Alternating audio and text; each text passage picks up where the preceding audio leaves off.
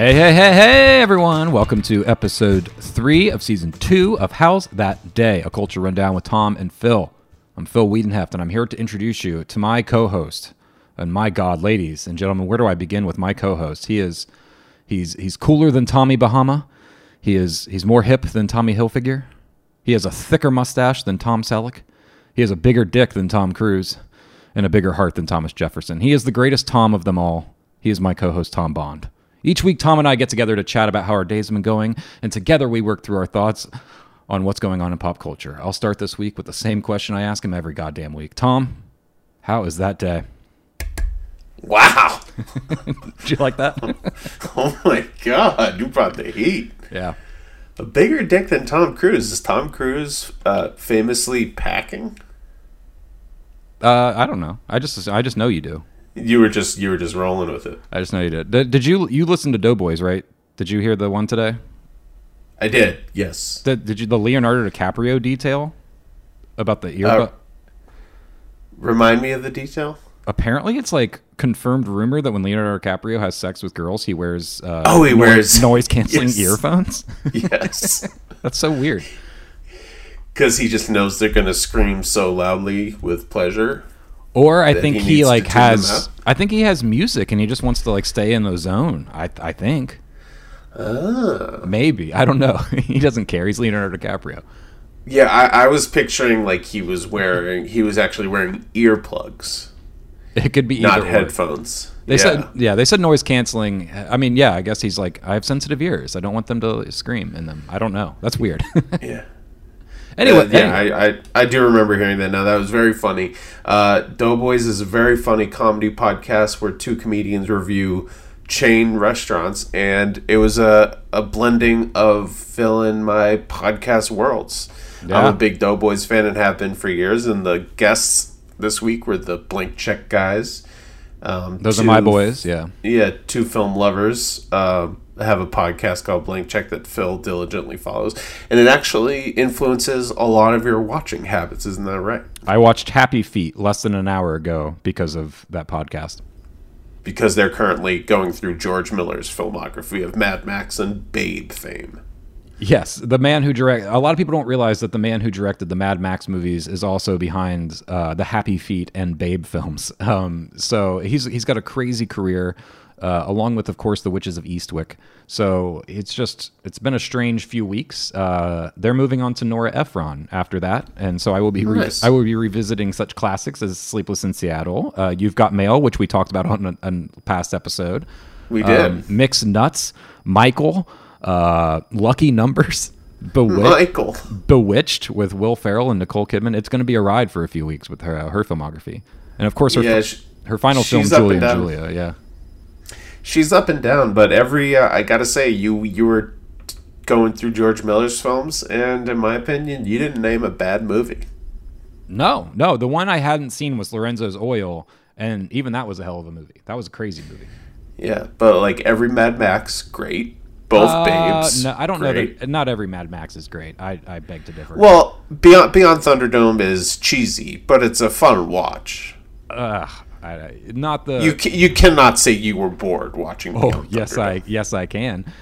Because here's the thing you might not remember: the first 45 minutes of Beyond Thunderdome are fucking awesome, and the last 20 minutes of Beyond Thunderdome are fucking awesome. But in the middle of that is this garbage movie with him like finding the children and living with the child civilization and like them thinking he's like a god sent from above and stuff. It gets really bad for like a really long stretch. Don't get me wrong, like there's fun stuff in the movie, but like everything you're thinking of that movie is probably in the first 45 minutes and last 20 minutes. In the middle. But you just said over an hour of that movie is awesome. That's a lot of awesome. But like, okay, so 2 hours of the movie, an hour of it is awesome. The other hour sucks. Like really bad. And I also, rewatching the original Mad Max, that movie's quite slow. It takes quite a long time for him to get mad. And it's fun, but it's quite dated. I think most of the iconography that everyone associates with the series comes from Road Warrior, for the most part. Yeah, but Mad Max, the original Mad Max, has a DIY low-budget charm that I really like as well. It may take him a while to get mad, but he's always Max, and you gotta appreciate that. Yeah, I just rewatching. I was like, this one like it doesn't feel. I also like forgot it'd been so many. I hadn't seen it since high school. I forgot how much of it takes place in like the real world. Like there's still schools and police departments, and like it's not the world is obliterated yet. And I'd kind of forgotten that hadn't happened yet, and like the Road Warrior is just like completely in the wastelands and shit. So yeah, it just kind of threw me off, and I was like, oh yeah, this is much smaller and kind of like you said, lo-fi than I remembered it. But and the pacing's pretty slow. But there's some great car crashes and some the early nuggets of some iconic imagery. So yeah, it's not. I never found the pacing very slow. I thought it was deliberate for sure, but not slow. But we're not here to talk about the Mad Max movies. No. Phil, I'm doing well, to answer your question from 4.5 minutes ago. That's good. Had a good day. You know, we're still in the middle of the coronavirus lockdown. We're both in Los Angeles, as listeners of the podcast know. Tomorrow will be Friday, May 8th, at the time we're recording this, which will begin the first easing of some restrictions on the shutdown. Certain businesses that have been closed since March will be opening for curbside, phone, and online orders, like toy stores, bookstores. I assume that means sporting goods stores as well. So I guess like Barnes and Noble, Sports Authority, places like that are going to open up. Yeah, like curbside pickup, and I know that's become a lot of online orders and stuff like that is probably going to be where most of them are leaning on. But I don't know, like, are haircut places going to do like 2 customers at a time or something like that? Well, those places are not open in LA, nor will they be tomorrow. No, I guess I mean, like, is that the next step? I don't know. I didn't look at the full breakdown. It is what the next step that like hair salons will do haircuts on the sidewalk. Yeah, I don't know, something like that. No, that will not be the next step. I think eventually Tom, I need a haircut. God damn it. They're already open in certain states, and from what I've gathered, you know, the employees wear masks and gloves, and the customers just sit there and say, "Cut my hair. I don't care if I'm sick, but I need a haircut." And that's what it's been looking like, at least from photos I've seen online. Yeah, I mean, I'm thankfully, you know, I can growing it out anyway, but you know, it definitely needs some shaping. I look a little scraggly these days. I'm okay with it. Shave your head, or have your wife cut your hair. Give it a little trim. No, I've given myself some little trims. I don't trust her. No offense. Is she willing to? Oh, she's eager. Yeah, eager and willing. It's more of a like, you're fine. Calm down. I'm fine. I'm growing it out. I'll just have a little mullet for a little while. It's okay. Yeah, I normally have someone cut my hair, but because of the pandemic, it hasn't happened. So my hair is also growing and growing and growing, and I am now able to do the like dramatic hair flip when I get out of the shower and it's wet, because you know, I have very curly hair. So I don't have long straight hair that just falls down. I kind of blow outward in an afro. But when it's nice and wet, I can do like the put my head down and whip my hair back and forth. I can whip my hair back and forth. Well, good. Be like one of the Smith kids. Whip that hair. Exactly. Yeah, I have nice, silky smooth long hair. I don't know. I can't complain. I have decent hair. You do. You have a good. We both have a good head of hair. Speaking of that Will Smith kid song, still in my opinion one of the greatest bits Jimmy Fallon ever did was pretending to be Neil Young, doing a Neil Young version of that "Whip My Hair" song on his Tonight Show, and Bruce Springsteen coming on as a guest and singing it with him. Yeah, that was when it was. Whip my hair back and forth. Whip your hair. It's great. That was the early days of Jimmy, when people were like, "Oh, this is cute," and then like a year later, people were like, "All right, let's knock it off. Let's stop these games, Jimmy." Phil, how's that day? My day is the same as it's been. Generally, you know, it's a pretty it's Groundhog's Day over here. I took my dog on a walk. I watched some movies, and I watched the play that we're Frankenstein. We'll talk about that here in a minute. We will. I took my dog on a walk. I went to Staples to print out our absentee ballot request forms because we don't have a printer, and so to send those requests off so I can vote in November safely by mail. And yeah, that was my day. Now I'm sitting here talking to you after eating some dinner. I had a nice steak dinner and made my. So sorry to interrupt. This ballot request was for the general election in November. Yes. What ended up happening with the Ohio primaries in the midst of this coronavirus pandemic? At first I was very attentive to what was going on every day, and for my mental health, I've been as removed from the news on a daily basis the past couple of weeks as I have been, more than I have been over the past many years. So I know many states delayed their primaries, their Democratic primary elections. What did Ohio end up doing? They moved theirs to June. I want to say June 2nd. I want to. But you're obviously you're still, since you just moved. I already sent in my absentee ballot. You already sent yours in. Okay. Yeah, for the primary, and so this is for our general that I was taking care of today. I assume that those have just been filed and are on hold somewhere, waiting to be counted. I really don't know, but right, because eventually they will have to still do a primary. I assume, even though it's a foregone conclusion that Biden will be the nominee. True. Yeah. But I guess like anywhere, you would want your voice to still be heard and exercise your democratic right as a voting citizen. So hopefully they will get to do that. But that's cool, man. You went back. Phil used to work at Staples way back in the day. How did it feel to go back?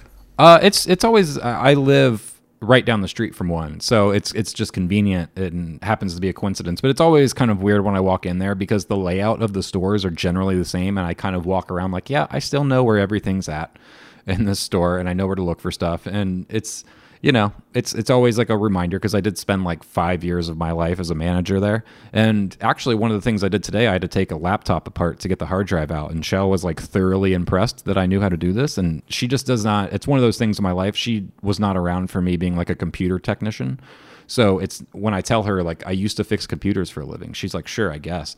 But so it's weird for her when she actually sees me take a computer apart. She's like, oh, you actually know how to do that? That's weird. I'm like, yeah, I have skills that you don't know about.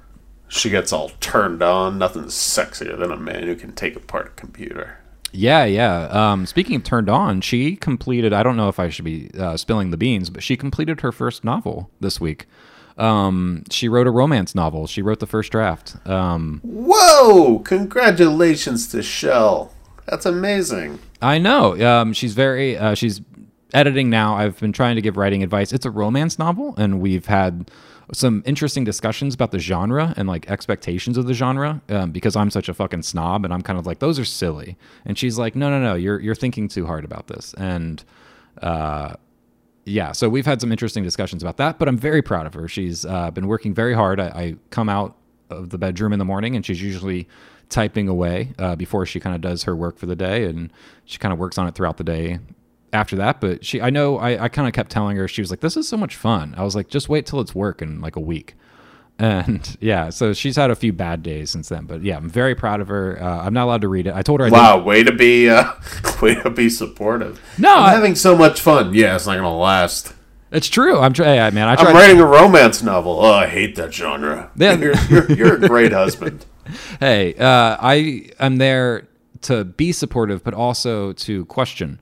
And trust me, if you don't think that she didn't ask me questions about my movie and the script ideas that I have, trust me, I hear all about her perspective. So, doesn't sound like you're there to question. It just sounds like you're there to run your fucking mouth when no one asks you to. Hey, times are tough. We're stuck in this house, but I'm having a really good time. You won't. Well, yeah, it's probably that bitter thing because I'm over here writing too, and she's like having a good time, and I'm just like writing's hard, it's emotional, it's draining, and she's like, I'm having a good time, and I'm just like, fuck off, newbie, You know, just like Start writing romance scripts. Maybe she's got it all figured out. I am writing a romance script right now, but I am writing a romantic comedy right now. Well, then maybe you're doing something wrong. Maybe she's got the key. She's got the answers. Yeah, I'm sure she does. I rely on her for everything. But, you know, in terms of the romantic comedy, I think we're writing two very different versions of romantic comedies. Oh, yes. I don't want to spoil anything, but I know what Phil's story is about, and I would be shocked if Shell is writing something similar. Yeah. That's all I will say. But that's awesome. That's truly awesome for Shell. That's very cool. I hope down the road we can be promoting and talking about her book on the shelves at the bookstores that will eventually be opened again, and people will be buying it, and you guys can buy a house. That would be amazing. Yeah, I'd fucking love it. I'm very proud of her. I'm excited to read it. I know she's nervous for me to read it. But I told her also I don't want to read the first draft. I don't want to read anyone's first draft of anything.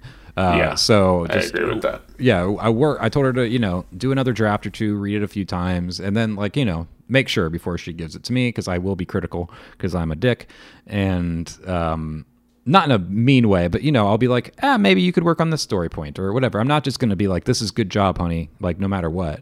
I mean, I will say, obviously, good job, but you know what I mean. I will not just blindly be like, good job, and that's all I'll say. I'll have notes. Yeah. I mean, sometimes in any writer's life, they just need someone to tell them they're doing good work. But at the end of the day, yeah, especially with people whose opinion you really respect and who you trust for feedback, it doesn't do anyone any good to just say, yeah, I really like it. You know, over the years of being a screenwriter, I've come to realize there are certain people who I would initially go to for feedback and realize through experience, like, yeah, I just can't rely on them to be honest with me. They're too nice, or they don't want to hurt my feelings, or they just don't have what they say to me as feedback does not help me in any way, either good or bad, you know? Yeah. And I also feel like, you know, hopefully, you know, obviously someone's going to need to read your quote-unquote first draft, but it shouldn't be the literal first draft that you finish writing. To me, I feel like the first draft that somebody reads is you finish the first draft of the text, you go back and edit it, clean it up a little bit, give it a once-over read, make some changes, and then if you don't have anything major you know you need to fix, that's when you can send it off and be like, hey, any ideas? Yeah. Or what do you think so far? But it's not the actual, like, the end, send, print. What do you guys think? Like, you got to do a little work for the benefit of the people who were, you know, doing you the favor of reading your unpublished work. Yeah, I think that's what I really learned was, like, it's really hard to ask people to set aside 2 hours of their time to read your script if they're not being paid or some reason. So it's one thing to ask them to do it. It's another to be like, I have 5 drafts I want you to read. It's like, they probably, unless you've done some pretty drastic changes, are not going to want to read your script 5 times. And, you know, so if you're going to give it to them, make sure it's a version that you feel pretty comfortable with and can defend and are also willing to take notes on. And, you know, stuff like that. But yeah, she's writing. That's kind of what we've been doing, though. It's been an exciting time. You know, I've just been sitting in the corner writing and watching stuff, and she's been working and writing, and it's been nice over here. You know, outside of the coronavirus, like, quarantine awfulness of the outside world, the harmony inside of our home is nice and zen. That's fantastic. Well, let's talk about what we have been doing for this podcast. There are plenty of things that we have read, that we have watched, that we have heard, that we plan on talking about, particularly this week. Phil, do you want to tell the audience exactly what we're going to talk about and where we should start? All right, well, we can start. You know, we have a little bit of news, some film-related articles came out. Tom and I mentioned last week that we were going to watch Frankenstein at the National Theater on YouTube. Unfortunately, I don't think it's going to be there by the time this episode drops, but the National Theater, I think, is putting up Jane Eyre next. And I just to continue to reiterate that, those are just, they're really fucking awesome. And you have a 1 week opportunity to watch a lot of them. They're big stars doing major productions. They're free. I can't recommend them enough. You want to talk about Frankenstein, and we'll kind of bounce around from there? Since I watched it today. We both watched it today. We're fresh. Yes, and I will just say Phil is absolutely right. I mean, we mentioned that we were both planning on watching Frankenstein last week's episode, which did drop on Tuesday. So if anybody listened to that podcast in time, they had a couple of days to watch at least one of the two versions. And hopefully some people out there continue to do that. I assume, like I said, it is, we're recording Thursday night on May 7th. So I assume within the hour, the second version of Frankenstein will no longer be available. I know the Benedict Cumberbatch version where he plays the monster left today. Yeah. I watched both versions. Benedict Cumberbatch and Johnny Lee Miller traded off roles as the Doctor, Victor Frankenstein, and Frankenstein's creation. And Phil watched the version where Johnny Lee plays the monster, right? Yeah. That was the only one available, And- and I'm looking. It's still up right now, so I can't speak to 4 days from now, but it's still up this moment. Yeah. But yeah, highly recommend that or Jane Eyre, which I believe may already be available. If not, it should be by tomorrow. Definitely by the time this podcast drops and people are able to listen to it. I mean, for those who don't know, the National Theatre productions in London are, it's basically the Broadway of London. It's like the highest quality of production. They get some really big name actors. And Frankenstein, it was minimal set design, but a huge stage, a massive lighting setup, really world-class actors, obviously. Benedict Cumberbatch is a huge actor, famous around the world at this point. Johnny Lee Miller is a very well-known stage actor in England. He was obviously Sick Boy in Trainspotting. He's had a very good career for a very long time. Very an A-list actor. He was also Sherlock Holmes in Elementary, like Mr. Benedict Cumberbatch. They both have played Sherlock Holmes in modern adaptations. Yes. Both have played Sherlock and Frankenstein. I wonder how many people can say that. But yeah, it's very good. So like I said, the staging's amazing. I don't, unfortunately, like we've said, you can't really watch it probably. So we don't want to go into too much detail about how great it was, but just keep checking out the National Theatre homepage on YouTube. If you're into looking for something to distract you, and that's more than what's on Netflix, can't recommend it enough. And I need to talk about it for a minute. So, I will say, as someone who, I'm a huge, huge Frankenstein fan. I read the novel many, many years ago, and it was probably the first novel that was written a long, long time ago. I would say the first 19th century novel. It's an 1818 novel. Yes. It's the first 19th century novel that I love. I've read a few in my day. I do like H.G. Wells novels. I've read Dracula by Bram Stoker. But Frankenstein is the king of those novels. For me personally, I'm just a huge fan. I think it's incredibly well written. I think it's a very heady novel, but it's very easy to read, which is amazing because it's 200 years old at this point. But this stage version is incredibly faithful to the novel. Yeah, very faithful. I was kind of surprised, actually. Yes. Most people, I'm sure, probably view the Frankenstein story as this monster, this creation who can barely speak and who kind of bumbles around. But in the novel and in this play version that they adapted to the stage, he becomes very eloquent creation. He adapts to humanity very, very fast.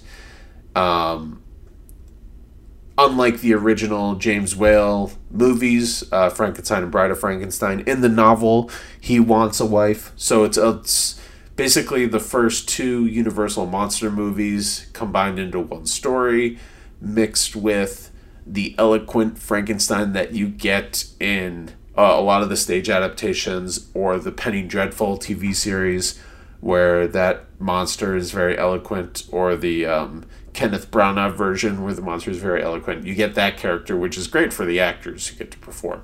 So the play is about 2 hours long, and the first half an hour is the monster coming to life. And Phil, can we just talk about this first act of this play for a little bit? Because a little it's bit. one of the craziest things I've ever seen. A little bit, yeah. It's the birth of Frankenstein, and let's just say the performers have a ball. They go all out. They basically are Flailing, birthed like from this lightning strike. Yeah, a lot of that. they're basically in this like embryonic sac. They come to life. They're rolling around on the ground. They're basically, they're in like a flesh-toned pair of boxer briefs, so it looks like they're naked. The makeup is incredible. Their bodies are horribly scarred and disfigured. Because obviously Frankenstein's monster is supposed to be stitched from separate bodies. Yeah, exactly. With internal organs from all different places stitched inside them. You saw the Johnny Miller version, which he does a really good job. This is what I really want to talk about. I want to focus on the different performances and like what they did specifically in this intro. So what Johnny does is he uses a lot of like pent up energy of trying to like spasm his whole body at once, because it's 25 minutes of this monster learning how to be a human, where he hasn't learned to talk yet. He hasn't even learned how to walk yet. He doesn't know what each part of his body is yet. And the way Johnny plays it is he kind of like spasms his whole body at once. Like he has a lot of energy that he just like shakes out in these violent moves. Whereas what Benedict Cumberbatch does, his intro is actually a lot longer. Since I watched both versions, so I timed it out, and the version where Benedict plays the monster is, I think, overall the play is like an extra 10 minutes, and it's pretty much all because of that beginning. He milks the fuck out of that intro. He takes each time like one body part at a time, learning how to move it and work it. It's literally like an infant first finding out object permanence and like where each hand is and what it does, what each foot is and what that does. It is the craziest thing I've ever seen on a stage, and it's just a hoot. If you can watch it, please do. You have to find a way to watch this. I did record a couple minutes of the Johnny Lee monster performance. The part you love where he's humping the grass and he starts to eat it. Yeah, that was like, I was just laughing. I was like, man, I almost like, I was unfortunately distracted. I was like wanting to record it and think of like a meme, like me when quarantine's over type thing. But yeah, I was really enjoying him fucking the grass. And the music during that part is incredible. It's this very triumphant music where he's finally learned to stand and move around. And he's the first instance of Frankenstein's monster being treated horribly by humanity, by other people, has already occurred. So the monster's very despondent. But then suddenly he hears these birds chirping. He starts bathing in the warm sunlight. And this music swells and it's very triumphant. And it's actually a very moving scene. The rain starts coming down on him. And at first he's scared of it. And then he embraces the rain and he basically gets a shower from nature. And he starts drinking the water. And then he starts eating the grass. And it's all this stuff. You see him learning how to become a self-sustaining person. And I recorded a few minutes of that because I love the music so much, and also the performance is great. So I'll put that on Instagram so people can at least see a couple minutes of what we're talking about. But it's a really good stage performance. Both actors are incredible. I preferred Benedict Cumberbatch's version of Frankenstein. I thought he brought a lot of anger to the doctor, whereas I thought Benedict's version of the monster kind of focused on the tragedy a little bit more, where I felt like Johnny's version of the monster had a lot more anger and like pent-up frustration. So it was really interesting to watch the same production on back-to-back days. I watched Benedict's version of the monster yesterday and Johnny's today, and that was really fun. It was a really fun experiment to do. I had never been able to do something like that, see the same production back-to-back days with the same two actors playing the two title roles and just switching them and seeing what they each brought, like what similarities and what differences they both had. So I really did enjoy that. All right, and you watched Parks and Rec today. Let's talk about that. Yeah, Parks and Rec did a half hour, basically a fundraiser, a special quarantine episode where they all recorded it at home. It was like a Zoom call, but set up as an episode. I mean, first things first, Parks and Rec was a great show. I loved it, so I was super happy to see it again. And my main takeaway from that episode is I can't think of a better show to be the first show to do this. I know Community just announced today. I don't know if you saw it. Yeah, but like they're gonna table read thing. They're gonna do a live table read in a week and a half or something like that. Similar, they're gonna air it. I forget on what channel. Probably. They ended up on Yahoo, so I don't know if it would actually end up on NBC where they started. But anyway, it'll probably just be online or something. I don't know. It'll I think it's airing on some network channel, but obviously most people end up watching it online. Yeah. But anyway, I think if this quarantine continues and more shows continue to do it, I think Parks and Rec is the perfect torchbearer to do something like this, because I think what that show ultimately is about is the general goodness of humanity and the importance of community, and friendship. It's a very positive comedy where I feel like, in the past 20 years, a lot of especially American sitcoms and comedic shows, a lot of them, use awkward or really biting satiric humor. And Parks and Rec, I think, was really special because they went so far in the opposite direction. They were really a positive sitcom, Yeah. Do you know what I'm saying by that? I do know what you're saying, Tom. It's like I guess to be honest, like I am wholeheartedly embrace them like raising money, and I understand the limitations, but I don't want TV to like become this. Like it was a fine episode. I would not watch more than one of them. The kind of Zoom call, because you have your limitations. I mean, I know that there's like the Unfriended type movies of the world. I really hope this is not like a new norm for any length of time. Like, don't get me wrong. Like, I thought the episode was cute. I think if you're a fan of Parks and Rec, like it's great to see everyone back. But obviously, and there's limitations that I'm not like mad at the show for like having to work around. It's obviously understandable. It's more just like a kind of, man, I hope that this isn't the direction that we have to head in. Like, because it just doesn't. There's, like I said, there's just too many limitations to kind of making a show that way. This obviously isn't going to be the new norm. Well, I mean, like you said, that if other shows try to follow suit, like the Communities and other things, like I think, like you were saying, Parks and Rec is more well equipped with it's kind of a lighthearted, warm tone to just kind of hang out with them. I guess like the It's Always Sunny in Philadelphia crew could do this type of thing if they wanted to and do a funny version of it. But I just hope. I hope that TV production can in some way come back in a reasonable enough time so that, there's no need for these types of productions. But, no, of course, you're missing what I'm saying completely. Of course, TV is going to come back and be what it used to be. I'm talking about a special one-off.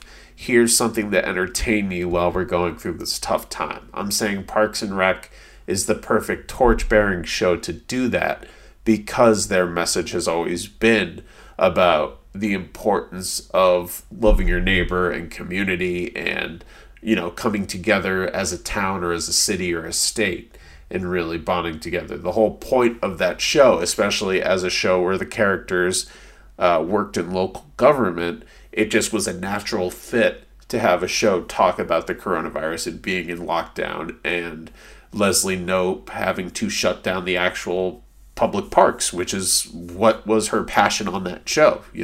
Like it worked very well on that level as a way to raise money for people who are struggling right now and fit into the actual structure of the show. I'm not saying, of course, shows are not going to suddenly be like this. That's insane.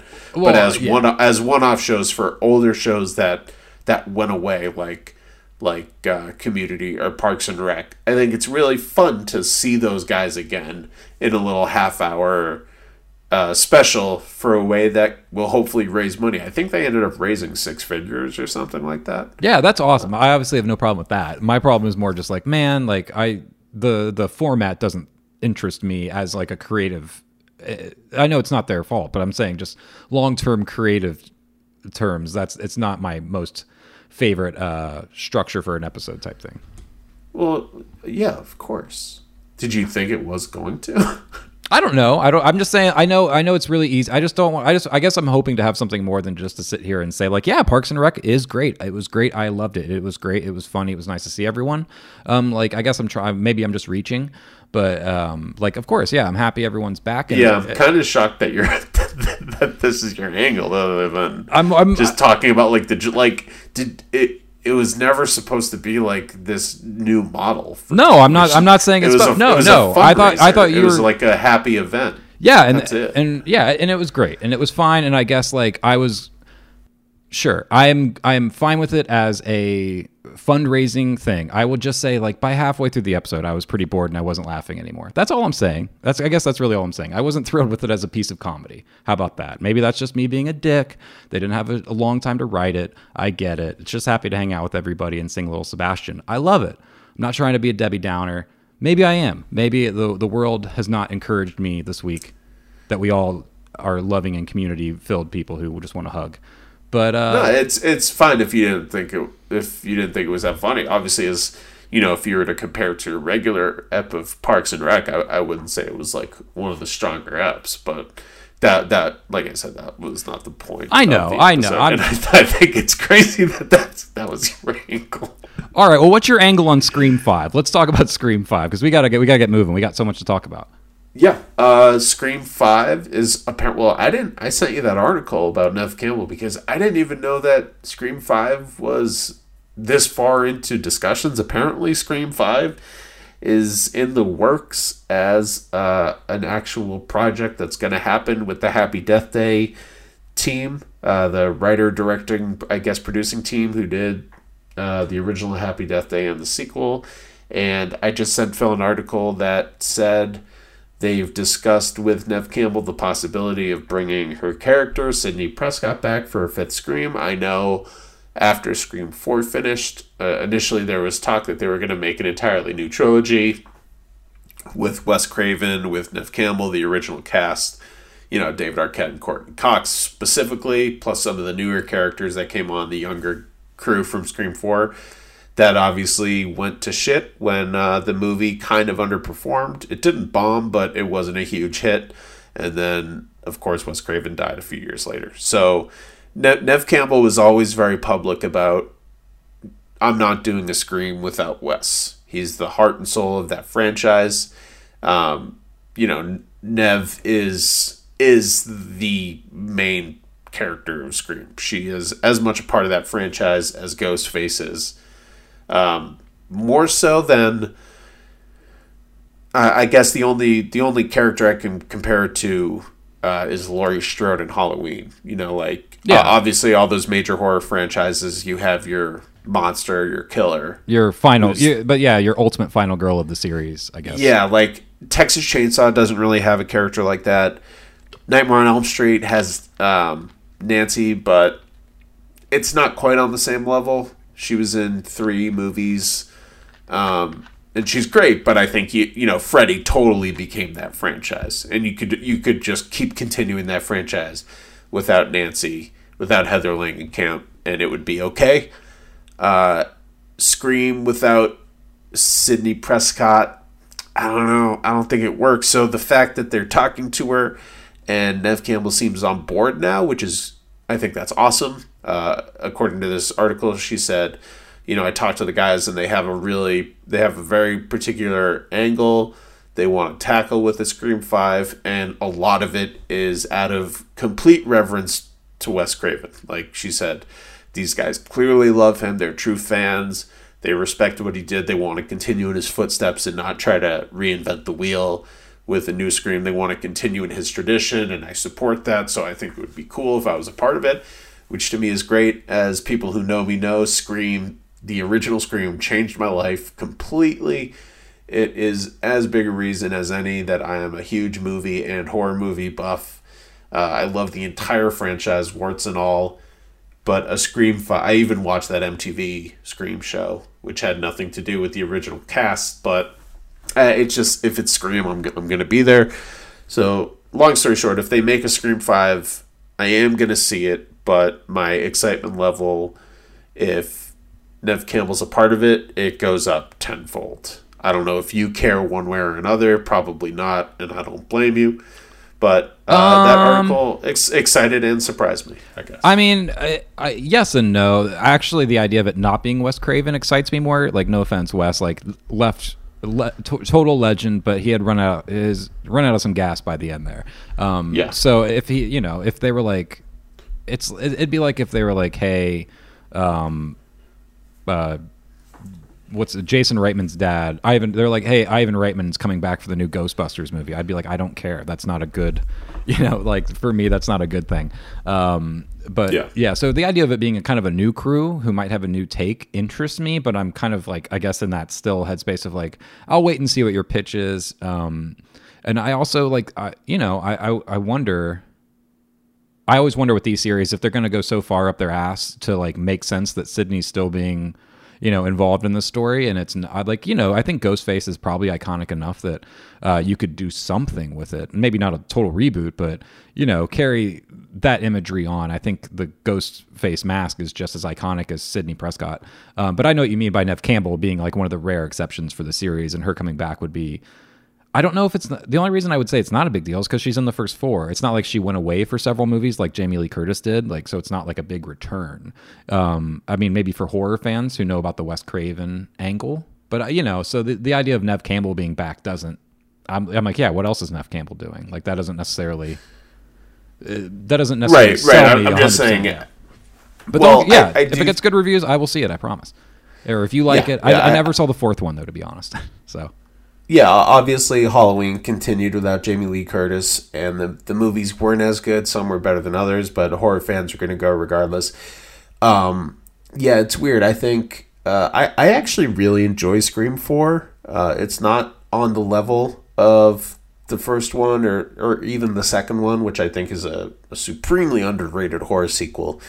But yeah, if they just want to keep trying to make a new one every 6 or 8 or 10 years until Nev Campbell's 90 years old, I don't know, go for it, I guess. But I guess it all depends. If they want to kind of reboot the franchise and start making a Scream 5, 6, 7, 8, if they can figure out a tasteful way to transition from Sydney to a new angle that doesn't involve her in later movies, I think it'd be cool to bring her back for one and then move on from there. But if they just have a plan they just want to do a Scream 5 and that's what the story is, I think it would be much better if Nev Campbell's involved. And also, incidentally, like you were saying, you're more excited that Wes isn't involved.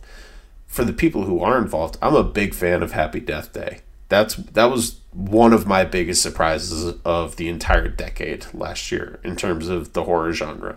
I absolutely love that first movie, and the sequel, while it wasn't as successful both commercially and critically, I thought it was a really interesting idea for a sequel. I like that they didn't, while they did, repeat a lot of the same steps, they tried to do something different at the same time, to the point where they even completely mixed up the genre. The first one is a slasher send-up, and the second Happy Death Day is more of like a sci-fi comedy. And I really like that. To me, that shows that these are creative guys. So the idea of them handling the property, I think, is cool. Well, it's still in discussion, so we've got a long way to go till that comes out. But I am quite confident if we are doing the pod and that movie is made, we will review it. Oh, for sure. We're going to have a whole Scream franchise episode. Maybe we'll just do that anyway. All right. Well, on that note, speaking of failed franchises or franchises that have struggled in later years, let's talk about the Fantastic Four franchise and Mr. Josh Trank. Yes. For those of you who do not know, Josh Trank was a big director at one point in time. He had made the film Chronicle. That was his breakthrough. And after that, he was appointed the new Hollywood Golden Boy, and he went on to direct the Fantastic Four reboot with Kate Mara and Michael B. Jordan and Miles Teller. And who played Thing? I don't remember. But anyway, the movie was a complete bomb, and after that he was fired from a Star Wars movie, and all these Hollywood kind of stories kicked up around that time period about him letting dogs ruin houses, him storming off set, him throwing these tantrums, and basically he just kind of vanished and went to what's known in the industry as director's jail. And so this piece that just came out this week that I sent Tom because it kind of fascinated me for a number of reasons. It's on Polygon. It's basically, this author has followed Josh Trank around for 4 years and was around for the Fantastic Four stuff, and has been around in the intervening years to kind of watch the downfall and see how Trank has tried to turn himself around. And I think my main takeaway from the piece, I highly recommend reading, especially if you're interested in studio filmmaking. And I'll put the link in the notes when the podcast comes out, so people can just click on it in their podcast feed. If you were interested in the politics of Hollywood filmmaking and studio filmmaking and franchise filmmaking, I think it's a fascinating read, and I think it really speaks to the mindset of studios and who they're willing to hire and what they're willing to put up with for various reasons. And I just walked away pretty angry at not at the article, but at Trank, not so much because I think he's an evil guy or anything. It's more, to me, he seems so entitled and so the exact thing that I think is wrong with Hollywood blockbuster filmmaking in terms of the egos that run those films, that run rampant, and the kind of especially the uneducated. That was kind of the thing that really bothered me, was here is a guy who made a shitty Fantastic Four movie, and one of the reasons why is because he hated the Fantastic Four. He didn't care about the Fantastic Four, and for some reason, after all these offers to direct other movies, he wants to do something with superheroes, even though he doesn't like superheroes. And so stuff like that, and then kind of the other personality quirks. I think the writer of the essay is coming at it as a kind of, I think this is a sad story about a guy who has anger issues and won't face them, and I think it sees it a bit more as a tragedy, and I kind of looked at it as, fuck this guy. Like, maybe, yeah, he's been treated a little wrong in the press, but overall, like, these guys, I don't care. I don't care if he ever works in this town again, type thing. Like, it's me, I'm just like, go away. You sound like a dick. I don't know. What was your takeaway from the article outside of the, like, we'll talk more about, I guess, the politics of making movies, but because there was one or two quotes from the article that I really walked away taking to heart that I'd like to talk about later. But what was your takeaway, your big takeaways from the article? Man, well, I agree with some things you're saying, but yeah, I see this pretty differently, actually. Sure. Which surprised me. So, is it okay if I just want to read a bit? When you sent me this article 2 days ago, and you followed it up with a text. Do you mind if I just read a piece of the text that you sent? Yeah, sure. I don't care. Because this kind of influenced how I went into it. So you sent me this article, which is called Josh Trank, the Post-Disaster Artist. And you wrote, I didn't really have an opinion about Trank before, but after reading it, he seems like a huge part of what I hate in studio filmmaking, and the fact that guys like this get to keep making movies. He's not an evil guy, but I just felt the greatest sense of white male entitlement and absurdly unfounded ego. Right? Right. Yeah. Which I think that's fair. So I went into it thinking like, okay, this is going to be another story about how Hollywood keeps backing white directors, white male directors. This guy probably has a huge ego and he's a piece of shit, and why does he get to continue working? And a lot of that is true. He has this massive ego. He self-destructed completely, and the difference, I guess, what I see in this article is I thought it was framed more as a redemption story, or at least a chance at redemption. So one thing you left out, you mentioned all the Fantastic Four stuff, which is true. He completely tried to go and make that movie for all the wrong reasons, in my opinion. It's discussed in great detail in the article, and the movie bombs. He also like stabs the people in the back while it comes out. One of the biggest reasons why he became persona non grata in Hollywood was as the Fantastic Four film that he made was being released, he put out a tweet like, "Oh, if only you guys could actually see the good version of this movie." I mean, as its opening weekend was about to happen, which is just, that's such a shit move. That's such like a petulant little dick move. Yeah. And he got in a lot of trouble for that, as he should have. That was a dick move. But before he made this movie, he made this, lower budget superhero film called Chronicle, which is what made him get all these offers for all these different projects before finally settling on Fantastic Four. Chronicle made a ton of money. It, especially for its budget, it was a massive, massive hit. This guy was super young. He was in his late 20s when he made Chronicle. He definitely hadn't hit 30 yet. So, a lot of people obviously looked at him like, oh, maybe this guy has the magic touch and he's going to be the next great thing. So we're all willing to throw money at him and be a part of the Josh Trank show, right?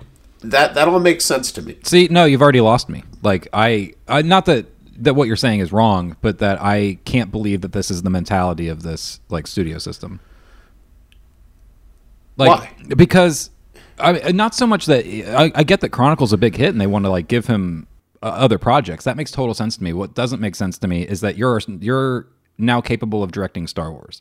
That kind of give you the keys to the kingdom. We're going to give you the keys to our biggest properties based off of a very low budget like movie that was 90 minutes long and made with a very specific visual style. And there's been no evidence. He's never made a short. He made a 1-minute short film before that was also kind of a Star Wars joke. That's kind of why he got brought in on the Star Wars conversations. But to me, that idea of like the studio will not let anyone grow into that kind of studio big scale blockbuster filmmaker anymore. They're hiring these small scale people who have safety not guaranteed directors making Jurassic Worlds, and you have these kind of huge blow-ups at the studio level because they're hiring people who have not had a chance to develop into making those size productions before. And so you have somebody like Trank, and again, this is why I'm saying he's not an evil guy, but I think he mishandled a bad situation. Okay, but hold on. First off, I don't necessarily disagree with that part. I think what really happened was all of the studios basically put themselves in a bidding war for Josh Trank, and the product didn't matter. So when he decided, I want to do Fantastic Four, they said, sure, we just want to be in business with you. I disagree that is what is only happening. I mean, the article even mentions guys like Ryan Coogler, who did not go this route. He did an indie film. He was doing the Sundance Labs and workshopping his talent as a director. Then he did a small film called Fruitville Station, and then he did a medium budget film, Creed, before going to Black Panther. So he took smaller steps to get where he is. He didn't just blow up. Yeah, and you have your Ryan Johnsons making Looper and Brothers Bloom and other things. And the safety not guarantee. Your other example, Jurassic World was a massive success. Like that's not a great example to show why it went wrong. I mean, obviously he worked his way out of the Rise of Skywalker or the final Star Wars project, whatever he was going to call it. I know it was something else. But he went from safety not guaranteed to Jurassic World, and by anyone's estimation, I mean, unless you want to argue whether or not it's as good as Jurassic Park, which obviously it is not, but any estimation in the business of Hollywood, that worked out perfectly for them. But as soon as he's removed from the market of it's an IP that exists, that there's already a huge people are going to show up to a Jurassic Park film. That's not because of Colin Trevorrow. And as soon as he gets to make his own movie, Book of Henry, it's a flop. That's awful. And it's one of the worst reviewed movies of the year.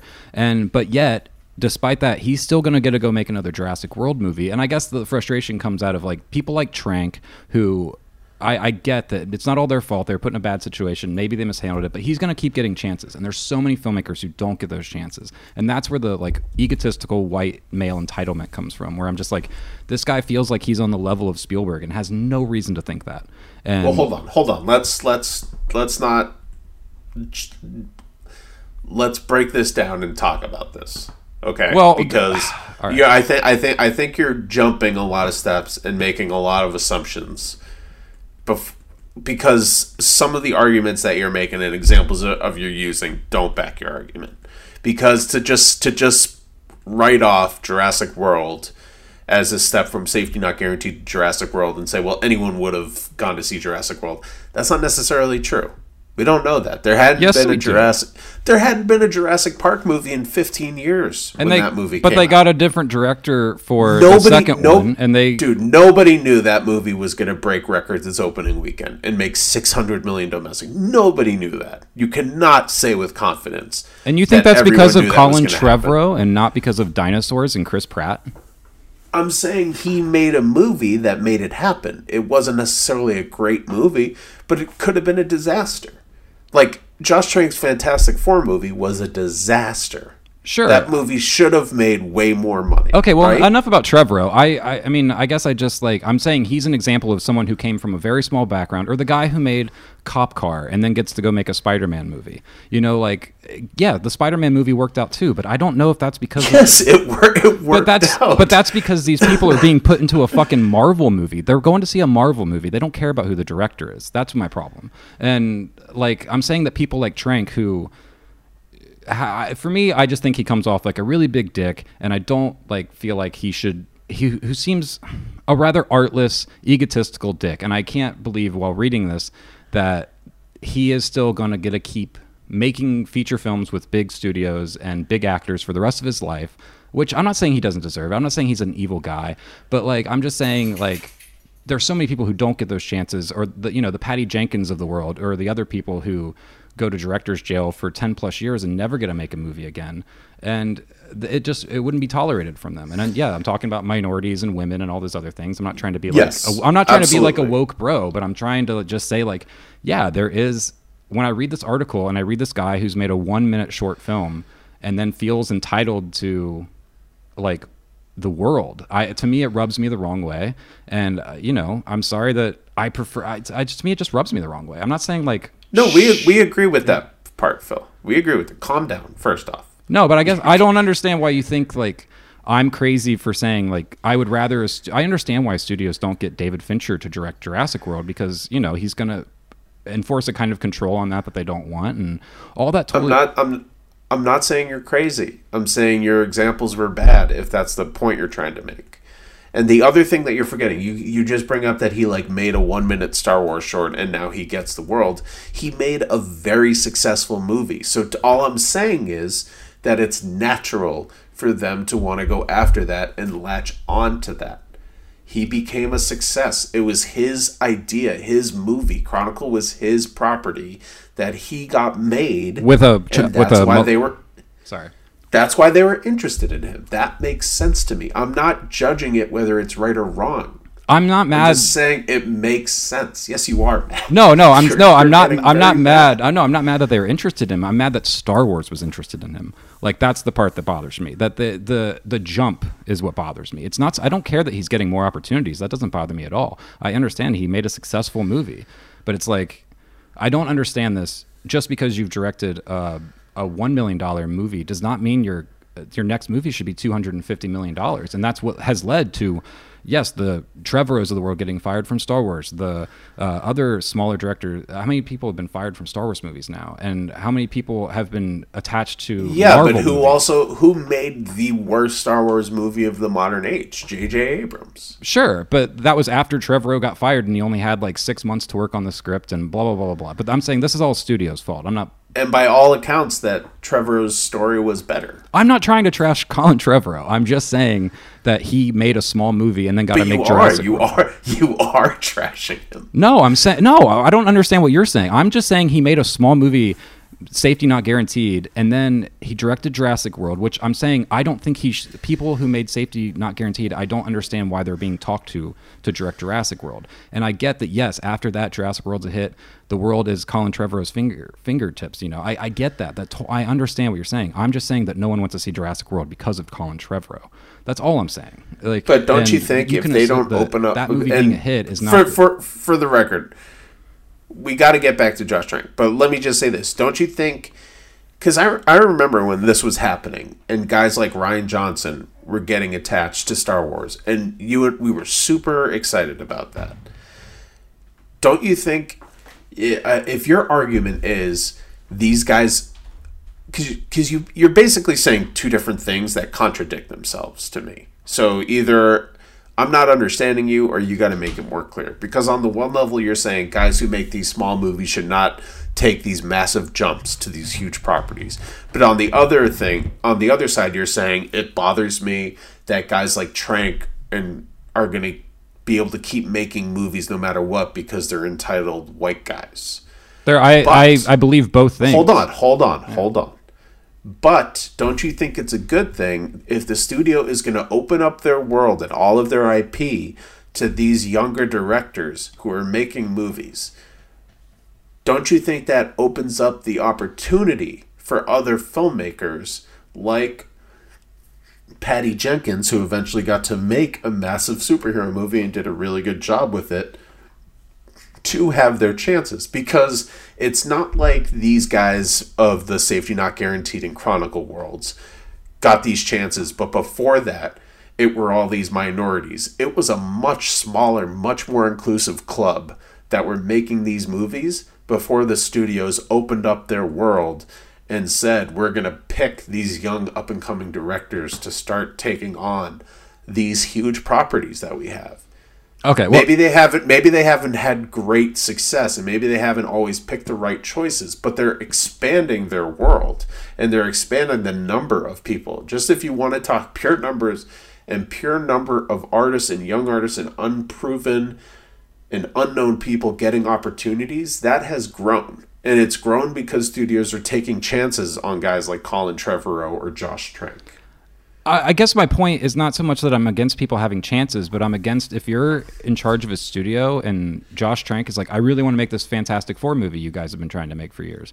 And they're like, cool, that sounds great. What's your pitch? And he's like, I actually don't like the Fantastic Four. At that point, if you're a fucking studio head, I don't care that he made Chronicle and you liked Chronicle. Like, at what point are you like, sorry, we want to protect this property and not just give it away to somebody to trash it, like that. And I'm saying it's not all Trank's fault. I'm saying like part of this to me, his career spoke to a broader problem that I have, not so much that has to do specifically with Trank making all the wrong decisions. To me, it has more to do with, I don't think that studios, and it depends on the studio, and Fox, it was notoriously shitty at times, especially when it comes to handling Fantastic Four and X-Men and a number of their properties. Like they didn't handle them well for years. And for me, this is part of that. It definitely is kind of a behind the scenes. It's like, well, of course the Fantastic Four movie didn't do well. If you have one of your co-writers and director of the movie saying like he's never read a single Fantastic Four comic book, like that's my problem. Like I get that if Josh Trank came in there and was like, I'm a giant Fantastic Four fan, this is my dream project, I've always had this pitch,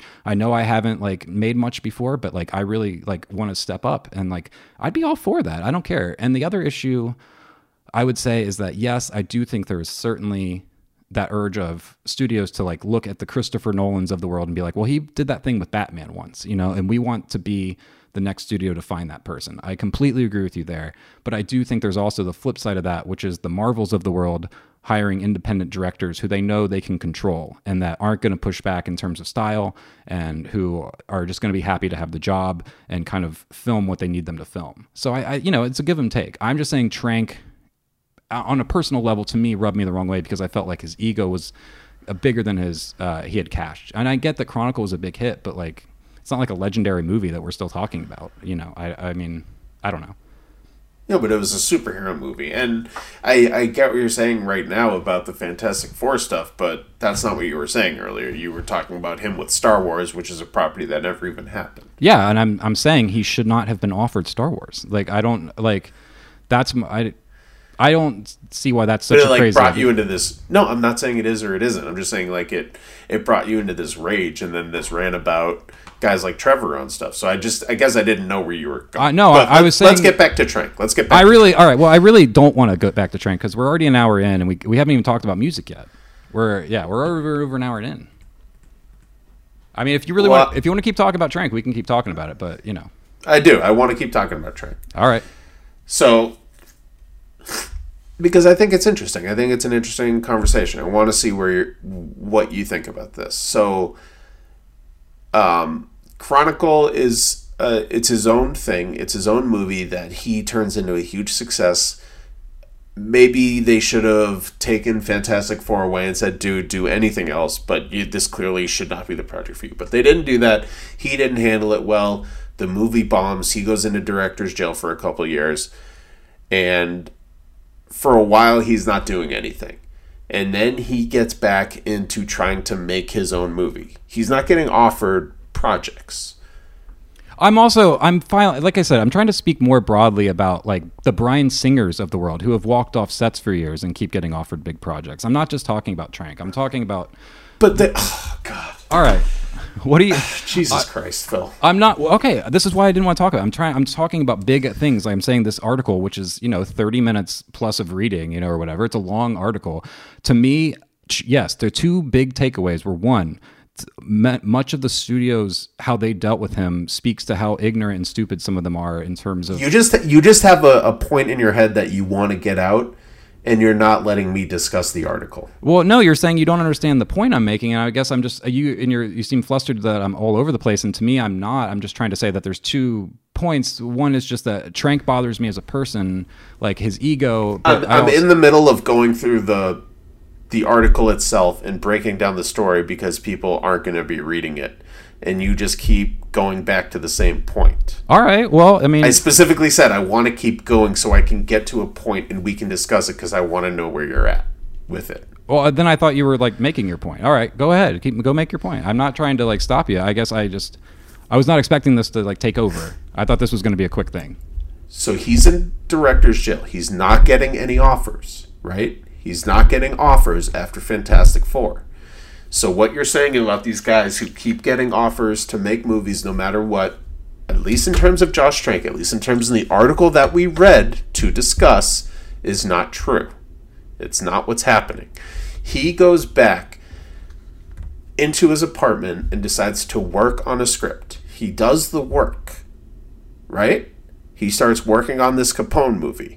And he takes a while with it, and he starts pitching it, and he starts working on it, and he gets Tom Hardy attached. And then when he has his own project that he has written, that he says, I want to direct, that's when he gets another opportunity. He's not getting opportunities left and right. He had to work, and I don't want to be the guy who defends Josh Trank. He definitely comes off as an asshole. He totally does. But the reason why I think this article is more about redemption is he seems to have acknowledged his mistakes. He seems to have owned them. He talks in the article about, yes, I was a dick. I handled these things the wrong way, and I realized the only way I was going to get another opportunity to do the thing I wanted to do is if I did the work. So he goes and writes his own script, and he goes and searches for funding, and he finds it. And that's what allowed him 5 years later to come out with this movie Capone, which is about to come out next week. It was supposed to come out in theaters. Obviously, with the coronavirus, it's not, and now it's going to be digital. So Fantastic Four comes out in 2015. Capone is about to come out next week. That's a 5-year gap, which for a lot of directors is nothing. For some directors, that's a lifetime. Granted, should a guy like him have another movie come out after the mess of Fantastic Four? Maybe, maybe not. If you think, if you're such an asshole and handle things that poorly, you should be banned from the industry. I'm not going to say you're completely wrong for that. But I think if you are going to get a second chance, you have to handle it the way Josh Trank handled it, which is you have to own up to your mistakes and you have to go out and try to make your own thing, because he was not given all these opportunities to just make a bunch more movies. That's not true. That's not something that happened with him. So while I get your frustration about all of these white guys who are assholes like Bryan Singer keep getting these opportunities, Phil, I totally agree with you. That sucks. They need to change that. But at least in terms of this one specific article that we wanted to talk about, that is not the case. And that's all I wanted to say. That's a lot more than I wanted to say about it. So let's move on. Agree to disagree about the Josh Trank of it all, I suppose. I don't really have. I guess I feel like you did hear my points and then told me that I don't know. I guess it's confusing. I agree with everything you just said. I suppose I just feel like I guess I'm still of that camp. Like, yeah, he still gets to go call up Tom Hardy and get Tom Hardy a script and get like millions of dollars approved to go make a movie. Like, it's not, like he went and made a small little indie, that he cared about. He's still making high budget movies, and I get what you're saying about he wrote it and it's more his project and it's not like just a studio IP that he's, getting handed again. But to me, I'm saying the reason I was upset when I read the article, and I wasn't that upset, I was just kind of more rolled my eyes at Josh Trank. I was kind of like, having never really thought much about him, he's kind of seems like an asshole, and the fact that he gets to keep making Tom Hardy gangster movies, like after such a calamitous studio venture, it annoyed me that like guys like that were getting offered Star Wars. Like that's part of it. It also annoyed me that guys like that, some of them, obviously not Trank, I know not specifically Trank, but some of them still continued to work and get offered big roles. You have your like Guy Ritchie's who can have like 3 bombs and then he'll go make Aladdin and it's all fine again, or something like that. And well, I definitely think if you make a hit or two early on in your career, there's always going to be like that one producer who wants to give you another chance. And Guy Ritchie definitely had that, and Josh Trank had that. So I definitely think there's something to be said about like if you strike gold early, there's always going to be that one more person who's going to say, yeah, maybe you can do it again and let me back you there. But I think there's definitely an asshole problem in Hollywood. I totally agree with you there, and there's definitely an inequality problem in Hollywood.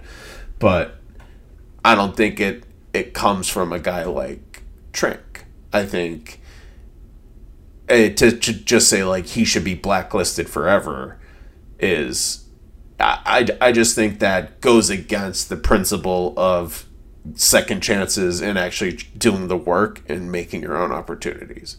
That's what I think. And I think there shouldn't be an either or of a guy like Josh Trank should get a second chance if he does the work himself and makes his own movie and makes his own opportunity versus a female director or a black or brown director getting more opportunities in Hollywood. I think there should be room for both of those things. I don't think it should be an either or. All right, I really am not mad, but we do have to move on, Tom. We got to keep moving. We've been trapped in here too long, and I need you to fetch the fucking bolt cutters. I've waited many years. Every print I left upon the track has led me here. And next year it'll be clear this was only leading me to that. And by that time I hope that you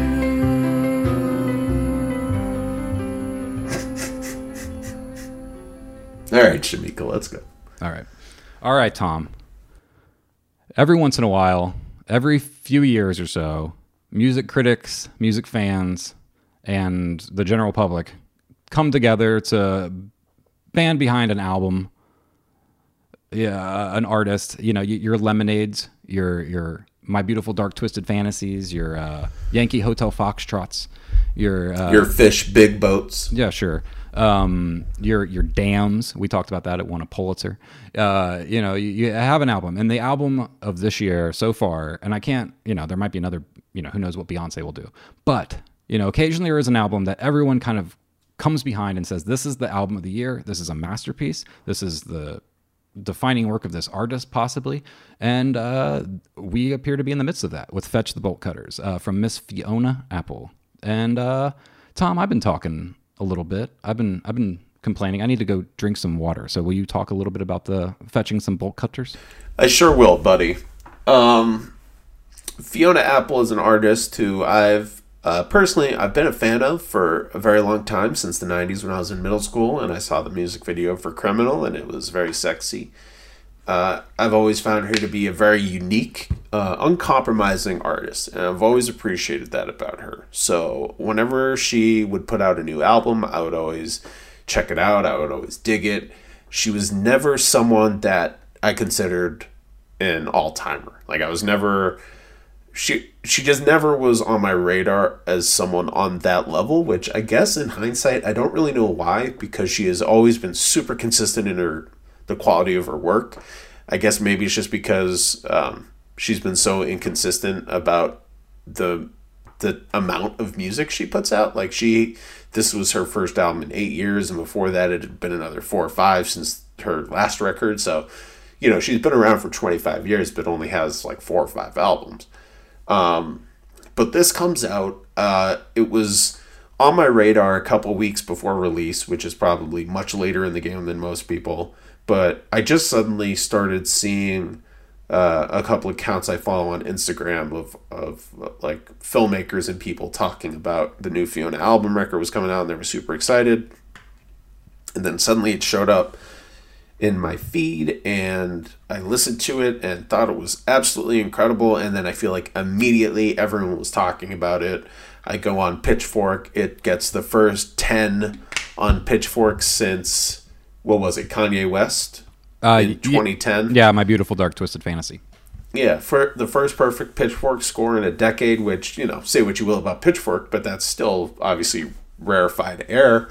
And the album has been out for almost a month now, and I feel like the more I listen to it, the better it gets. If there are any songs that I'm not sure about, the more I listen to it, the more I like those extra songs that I weren't already immediately a fan of, and the more I learn about what the album's about, and just the more I listen to it, the better it gets. I don't know what else to say. This is one of those albums that especially lately, I've become a huge fan of listening to full, complete albums as a body of work. I really like that more than just putting a playlist on shuffle or whatever and just listening to random one-off songs. I really like full albums as artistic statements. This is something that I've always enjoyed, but I've become particularly passionate about lately.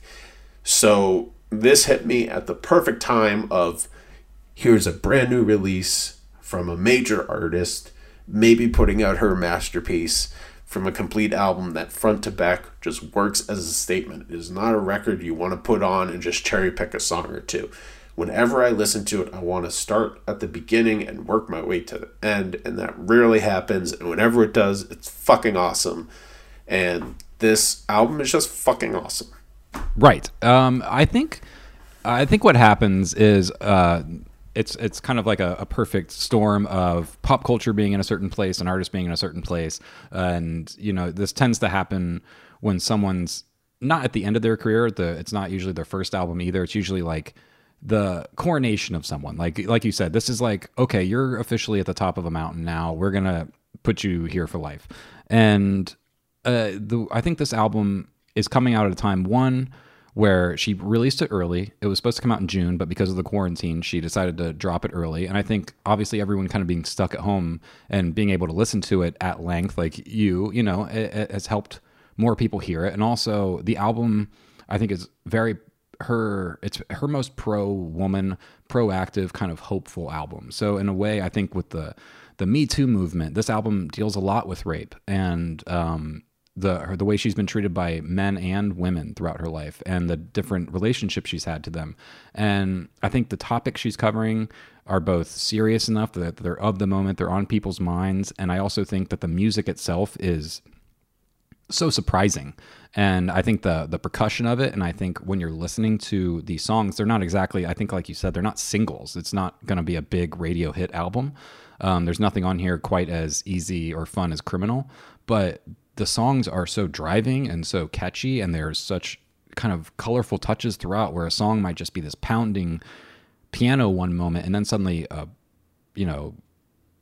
baroque violin will come on and start speeding through something, and then it becomes this slow ballad, and then her voice is doing all this crazy kind of aerobatics, and it's this crazy hodgepodge of influences and style, and it sounds not like anything else in a way. Like there's, I think later in the episode, we're going to talk about other female singer-songwriters and other female stars right now. And there's just no one who is making music like this. I think she came out of that era with like Tori Amos and Alanis Morissette and those artists. And I think she's kind of lived past them and been able to kind of transcend them, especially with a work like this, because this is only her 5th album. She doesn't release much work. So it's an exciting album. And yeah, I think it's the right album for the right time. And that's kind of why it's connected with so many people.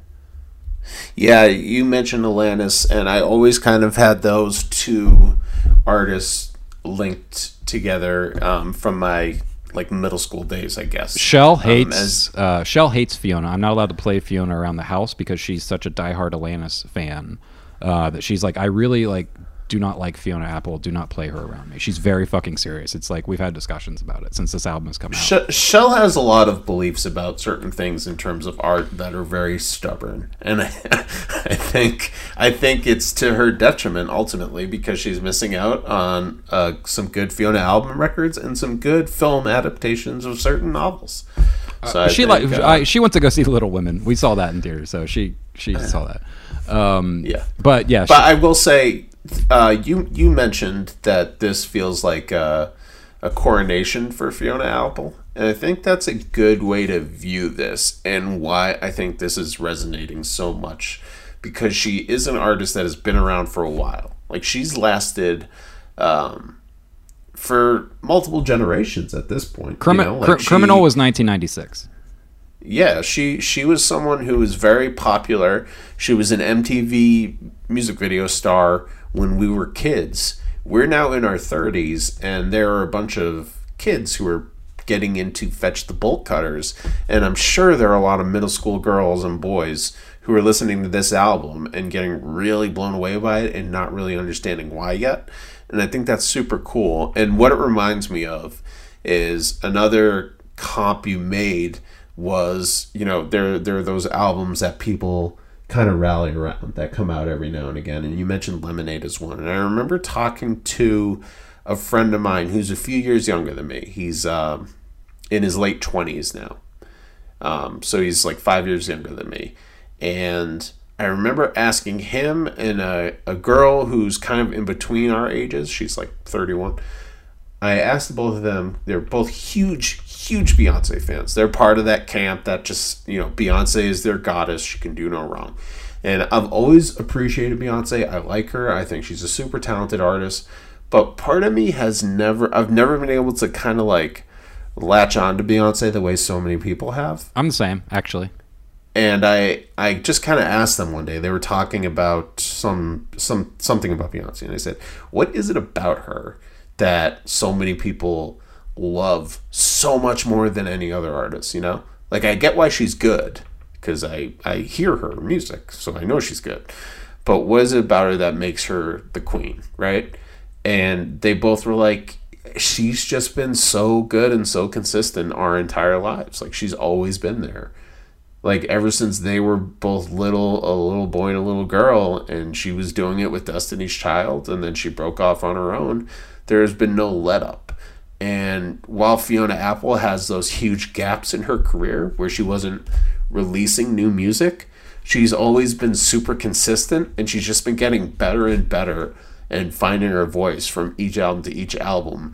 And, we know a little bit about what this album is, and a lot of it, I know Fiona is quoted as saying that it's about her basically finding her voice and not wanting to shut up anymore and basically wanting to speak her mind.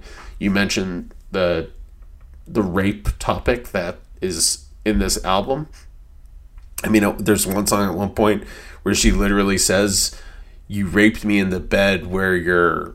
I forget the exact line, but she literally, like, there's an acapella moment where she basically screams like, "You raped me." You raped me in the same bed your daughter was born in, I think.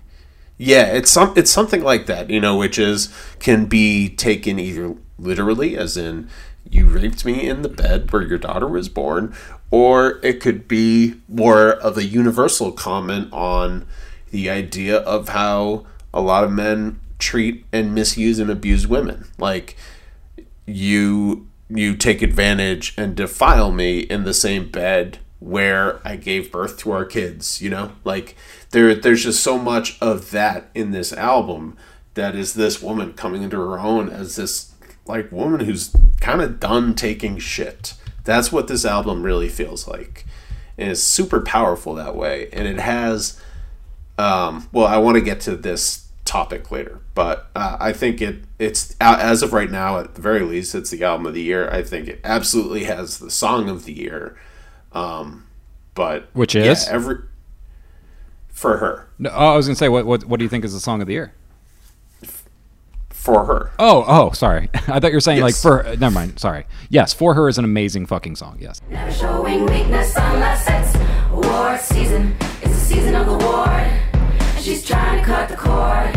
She's tired of planting her knees on the cold hard floor of facts. Trying to act like the other girl acts. And your strike may have been exact, but you know that you never really go to the mat. You tie everything up ready in the second act. When you know that it didn't go exactly like that, you arrive and drive by like a sauced up bat. Like you know you should know, but you don't know where it's at. Like you know you should know, but you don't know where it's at. Like you know you should. I think that's the song of the year right now. If you read up about the song, it seems to be a reaction to the Brett Kavanaugh testimonies, while also being a specific story about a girl that Fiona Apple knows, who was basically taken advantage of by a male employer. You know, you could totally read Harvey Weinstein into this. You could read Brett Kavanaugh into this. You could just read any guy who was ever in a position of power and was abusive towards a girl. It could also just be a universal statement about male power and how it corrupts men. But not only is it catchy as fuck, but this is also the song that has that line about you raped me in the bed where your daughter was born, or whatever. Yeah. But yeah, I think that is the unfortunately the anthem of our times right now, and it's a super powerful song, and I just love it so much. I can't stop listening to the whole album and that song in particular. I really, really love it. Yeah, the lyrics are incredible. It's one of those, they're so dense that it's going to go by you quickly on the first few listens. It's not really until you sit down with the lyrics in front of you and kind of parse through them that you'll see a lot of the kind of clever lines and the play on words that she's doing and symbolisms that she's kind of alluding to. It's all very dense and kind of fun to kind of, it's a rewarding re-listen. As you were saying, like the more you go back to it, the more you'll probably find in it. And that's because it's very dense. She takes years to record her albums. It's not like she sits around and just churns them out, one a year like some people do just to go on tour. She's someone who she recorded this in her house, and you can hear her dogs in the background. You can hear her screw up takes and laughing at the end of the songs. It's this weird mix of this incredibly progressive production in terms of feeling very natural and lived in, but also very modern and aggressive and kind of punk rock in a weird way, but also it's very natural. You can hear the dogs. It sounds like she's recording it in a real space. It's not a studio. So it has this kind of really just kind of nice vibe. You can put it on and it feels like you're kind of hanging out with her and this crew of musicians playing drums and while she works shit out. Yeah, the final track, On I Go, is basically this one verse mantra repeated over and over and over again, and there's one point where she kind of loses the rhythm of it and says like, shit, fuck, in the middle of the verse. Yeah. And it works really well, and it's a really fun, playful moment in the song. So I just thought but it sounds so natural that I read about it, and sure enough, that was just her losing the rhythm for a second, and instead of redoing it, she obviously must have played it back. I was like, I like that. That was a mistake, but it felt real. So there are a lot of moments like that where you have those on those albums that you happen to love and play a lot over and over again, that have those weird moments, like in a Beatles album where kind of at the end of a track you kind of hear them like setting down their instruments and kind of talking to each other as the tape winds down, like those type of moments in albums that you really grow to love, where all of like the in-between and the little details that go beyond the structure of the songs themselves, you really kind of grow to love. And this album has a lot of that, which is super interesting because unlike a Beatles where they release an album a year, or where Prince has 75,000 hours of music that he recorded, she did take several years to release this album, and that's what she does generally. But at the same time, there's this kind of like, I don't want to say sloppiness, but there's that, I think you said it best, like this lived in feeling where you really feel it doesn't feel overproduced. Yeah, no, it's definitely not overproduced, and you feel like really connected to her as an artist. Like it really does feel like she's just bearing her soul and just putting herself out there. And I kind of like the progression that this album goes through as a woman who, in this album, if we want to call it a coronation of a female artist kind of coming into her own and saying, I'm not going to take shit anymore and I'm going to speak my mind.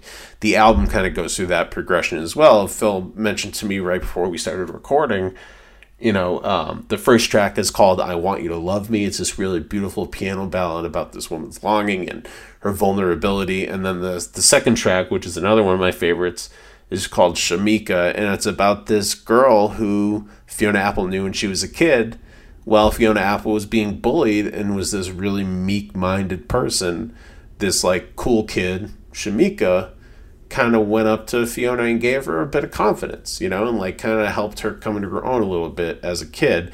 And I like that track is early on in the album, and then it progresses to something like For Her, which is way later in the album about something that's happened much more recently and late in Fiona Apple's life. I like that it kind of has that progression as well within the album itself. Yeah, I love that the album deals with other women. It's not just a kind of a man-hating album. It deals with her kind of complex relationships with other women. And like you said, I think one of the fun details about the song Shamika is that she said in an interview that she thought Shamika was maybe even a person that she made up. Like, she's like, I don't even know if that was like a real person or just a weird memory I had of being young. I don't know. And then she had talked to her teacher and she said, no, Shamika's a real girl that went to our school and that was her name. And you remember correctly. And she was like, oh, cool. I did not make that up. So I like that there are songs that are about bullies and girls that were mean to her. And this kind of other relationship she has with other women. There's a track on there called Ladies, and where she just says ladies, ladies, ladies a bunch, but it has some of the best lyrics of the song. I actually just pulled them up because I think they're so incredible. It's verse 3 on Ladies. It's oh yes, oh yes, oh yes, there's a dress in the closet. Don't get rid of it. You look good in it. I didn't fit in it. It was never mine. It belonged to the ex-wife of another ex of mine. She left it behind with a note, one line. It said, I don't know if I'm coming across, but I'm really trying. She was very kind. And it's this, like, you'd have to go back and read it and kind of parse through it all, but it's this a woman who has a dress that was never hers, and she's passing it along to the next partner of this man and saying, like, it never belonged to me. It never fit me right. Maybe it'll fit you. And she's being kind. And it's kind of this like gesture of passing along another man. And there's kind of this silent relationship between those women who are connected by a third party, and they may never even meet each other, but they're connected in that way. And I just find the album so fascinating and so rich, and musically, sonically, production wise, her voice, it's a masterpiece. Yeah, and I think even, the line Fetch the Bolt Cutters, which is the title of the album and also the title of one of the tracks in the album, track 3 of the album. So I don't know if do you know where that line comes from? I do, yes. Yeah, it's inspired by a scene in the amazing show, by the way, for people who haven't watched it. I know a couple people, friends of mine who listen to this podcast, who have seen it and love it. But for those who don't, just consider that extra recommendation to go watch The Fall. I believe it's still on Netflix in the U.S. I hope it is. Yeah. But it's a police procedural starring Gillian Anderson of the X-Files, or Gillian Anderson of the X-Files. She's chasing down a serial killer, and at one point her character says to fetch the bolt cutters to the police in order to release a girl who has been tortured.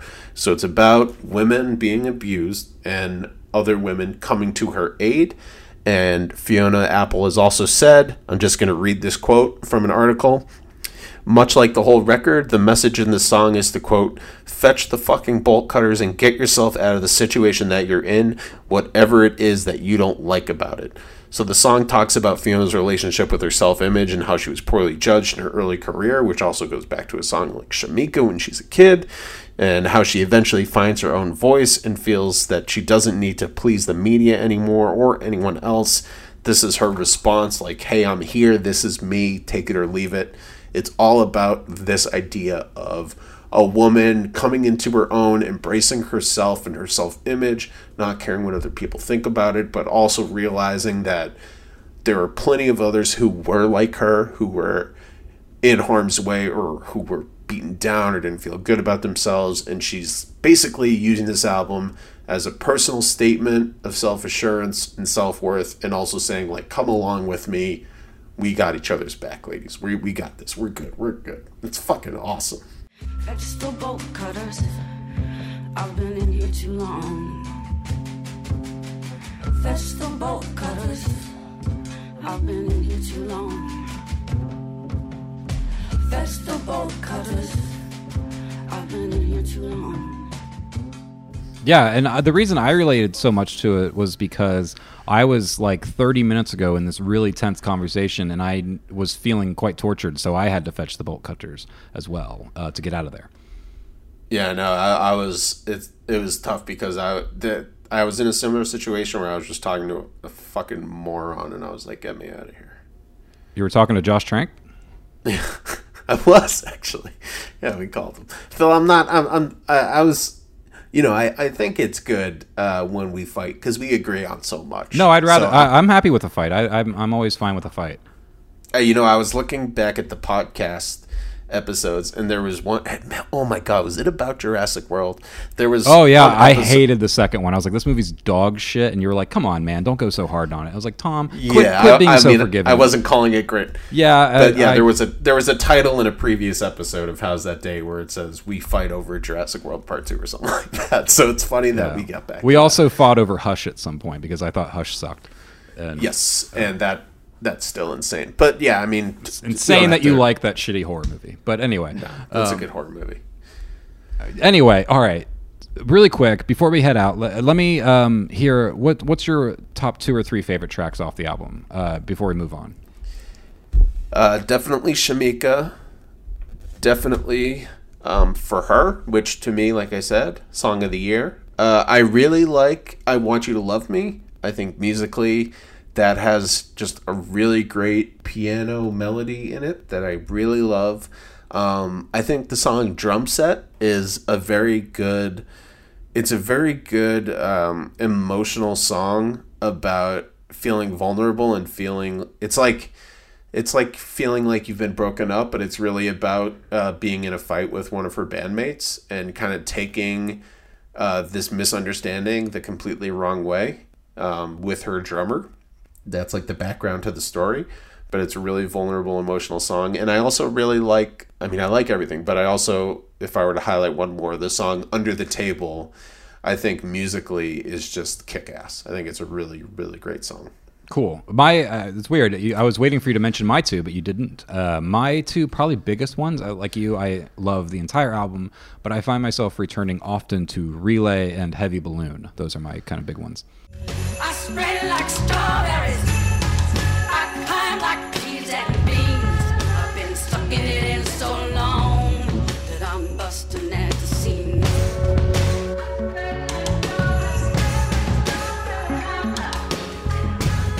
Oh yeah, I like both of those as well, especially Heavy Balloon. I think Heavy Balloon is also great. Yeah, she somehow makes spreading like strawberries sound really like angry, and I don't know why, but I'm like, yeah, I fucking spread like strawberries too. I don't know. Well, she kind of has this crack in her voice sometimes. Yeah, she's got a real makes her sound really angry, really, really angry sometimes, more angry than I think she means to. But it's weird because it's such a minor lilt in her voice, but it has such a huge effect. Yeah, when she uses. Well, it. according to Shell, that kind of anger in her voice is what really turned Shell off. She always kind of considered her the like emo goth bitch version of Alanis Morissette or something. Like I think she views Alanis as kind of being a bit more like earthy and enlightened and hippie-ish and happy. And I was like, Yeah, Alanis was not angry. Yeah. Well, the first album. Yeah. I think she's like, Shell would argue that after Jagged Little Pill that she kind of like wizened and matured and got older and wasn't as mad at men anymore and such. But like Fiona, I think from her perspective, keep in mind Shell has not heard anything from Fiona Apple since Criminals. This is all just Shell's like point of view why she's avoided her. But she seems to really hate Fiona's voice. Like even when she doesn't know that it's Fiona Apple, she'll walk in and be like, "What are you listening to? This is awful." Like every time, and I'm like, "It's Fiona Apple." She's like, "Ugh." I hate it every time. And same with Bruce, man. She really just hates Bruce Springsteen's voice so much. Like I can barely play him around her without her just like being like, this makes my fucking stomach turn. That's unfortunate. Yeah, I know, especially because the boss is my favorite. Shell has very bad taste. Yeah, I know. No, Michelle's great. Yeah, I love her. She's probably gonna listen to this and whatever. And we're in quarantine, so when she hears it, she's gonna like walk into the other room and fucking kick me or something. But anyway, spank the shit out of you. Spank my nothing. Yeah,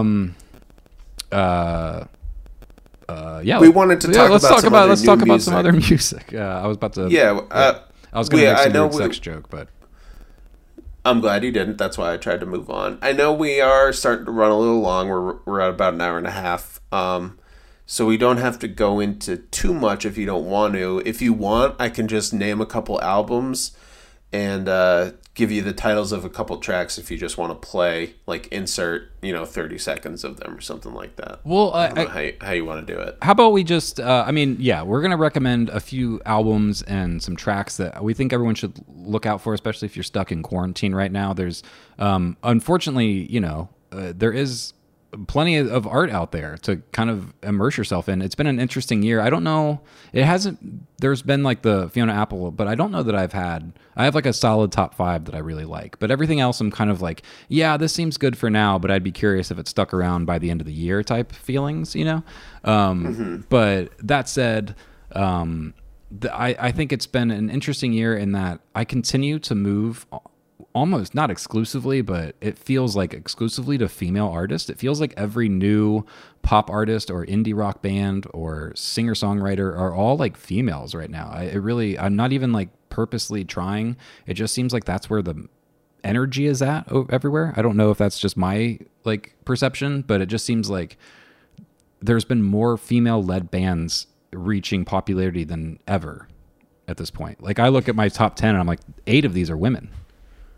Yeah, maybe. I know I have a lot of albums that I've liked, and there are a good handful that I'm really bullish on, but I think I have a top 4 that I'm pretty confident in saying like these will be around at the end of the year, and 3 of them are female artists, so cool. I totally agree. All right, so with that in mind, and we're going to keep highlighting stuff throughout the year, like at the end of episodes and stuff, so this is not the last you'll hear of our music recs. We'll go into it more deeply, but Tom, tell me some of your favorite tracks that you want some other people to look into, at least one, and then I'll throw one out there, and we'll just kind of go back and forth for a real quick bit. Okay, so I've really... I'd say my number 4 album of the year is by this band called Porridge Radio. They're this female-led rock band, and they kind of have this, like maybe, it's definitely rock music, but it has kind of an ambient, like Brian Eno vibe to a lot of the music. Yeah. Where it gets spacey, not in a mellow way, like very much in a rock and roll kind of way, but yeah, they have this kind of like earthy, trance-like quality. Like the music puts me in a very certain type of mood. There's this album that came out this year called Every Bad. I had never heard of Porridge Radio before this album. I just saw that it was getting some pretty good reviews, so I decided to listen to it, and I was a big fan. The song I would highlight is a song called Lilac. Lilac, Lilac from Every Bad. Phil will put in some of that music right now. No, I won't. Yeah, you will. We'll see. And I don't know how to find a way to make us comfortable. I want you to be comfortable, and I want to make you better. So that's my first recommendation. Yeah, Every Bad, I think the whole album, if you dig that song, listen to the whole thing, because it's all like that and it's all good. Cool. My outside of listening to sad Fiona Apple talk about rape, I've also been dancing to Dua Lipa. Just having a grand old time. Her album is a pretty big hit right now. I think most people have probably heard. I can't believe I'm blanking on the name. Don't Start Now, her big hit from the album.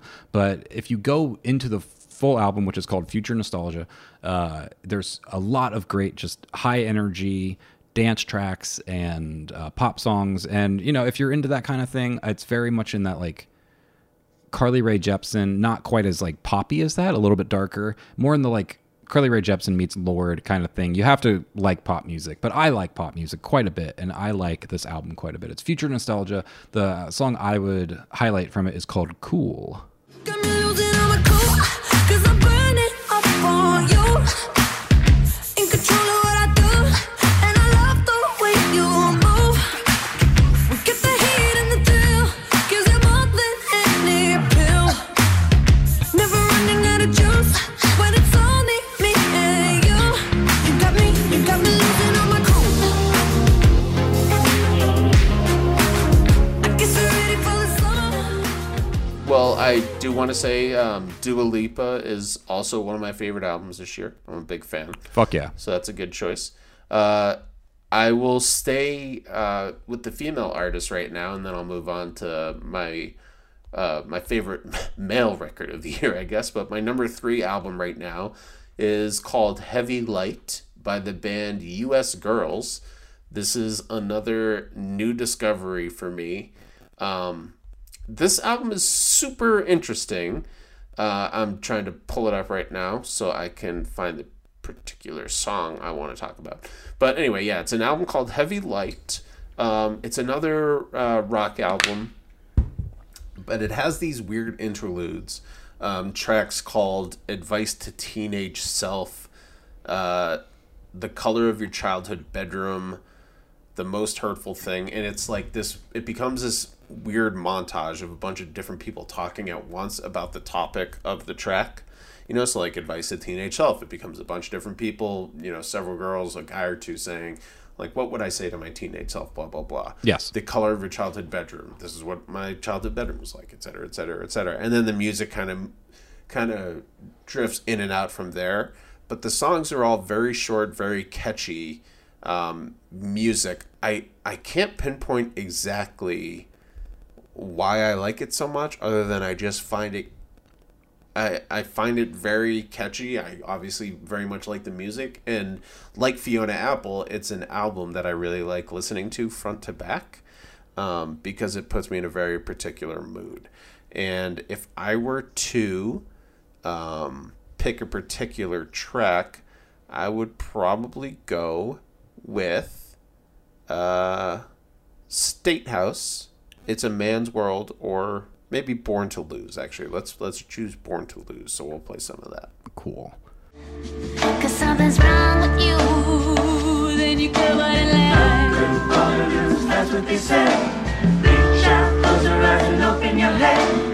Take a cricket into your head. Better you take 2 and do it again. Quickly getting sicker, but we know what to do. We'll tell you little lies and you'll tell us the truth. Keep the treatment secret 'cause they won't understand.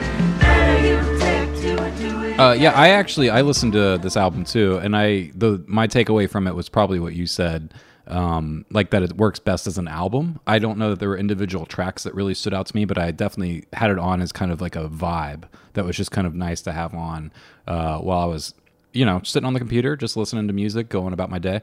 And I remember the track Woodstock 99 stood out to me. I liked that one. Yeah, I like that one too. I almost picked that, actually. Okay, cool. For my next pick, I'm going to go with, since I've been talking about girls, I'm going to talk about a boy as well. I'm going to talk about Happiness, which is a very small indie band that I don't think many people know about. It's Happiness with a Y. And if I had to describe their sound, it's Elliott Smith, probably with crunchier guitars and a lot of reverb.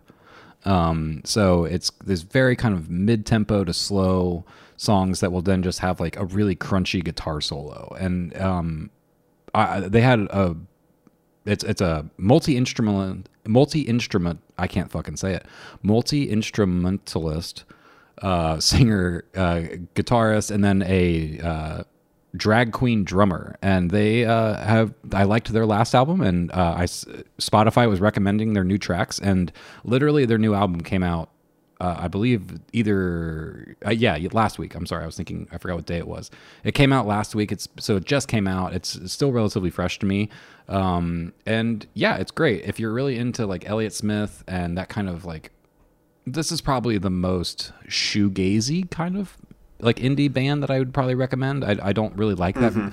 It's not that, but it's probably the closest to that that I would have. But anyway, I would recommend the track. It's the last track on the album. It's called "Seeing Eye Dog." It's a fucking banger. I'll play a little bit of it. But it's great.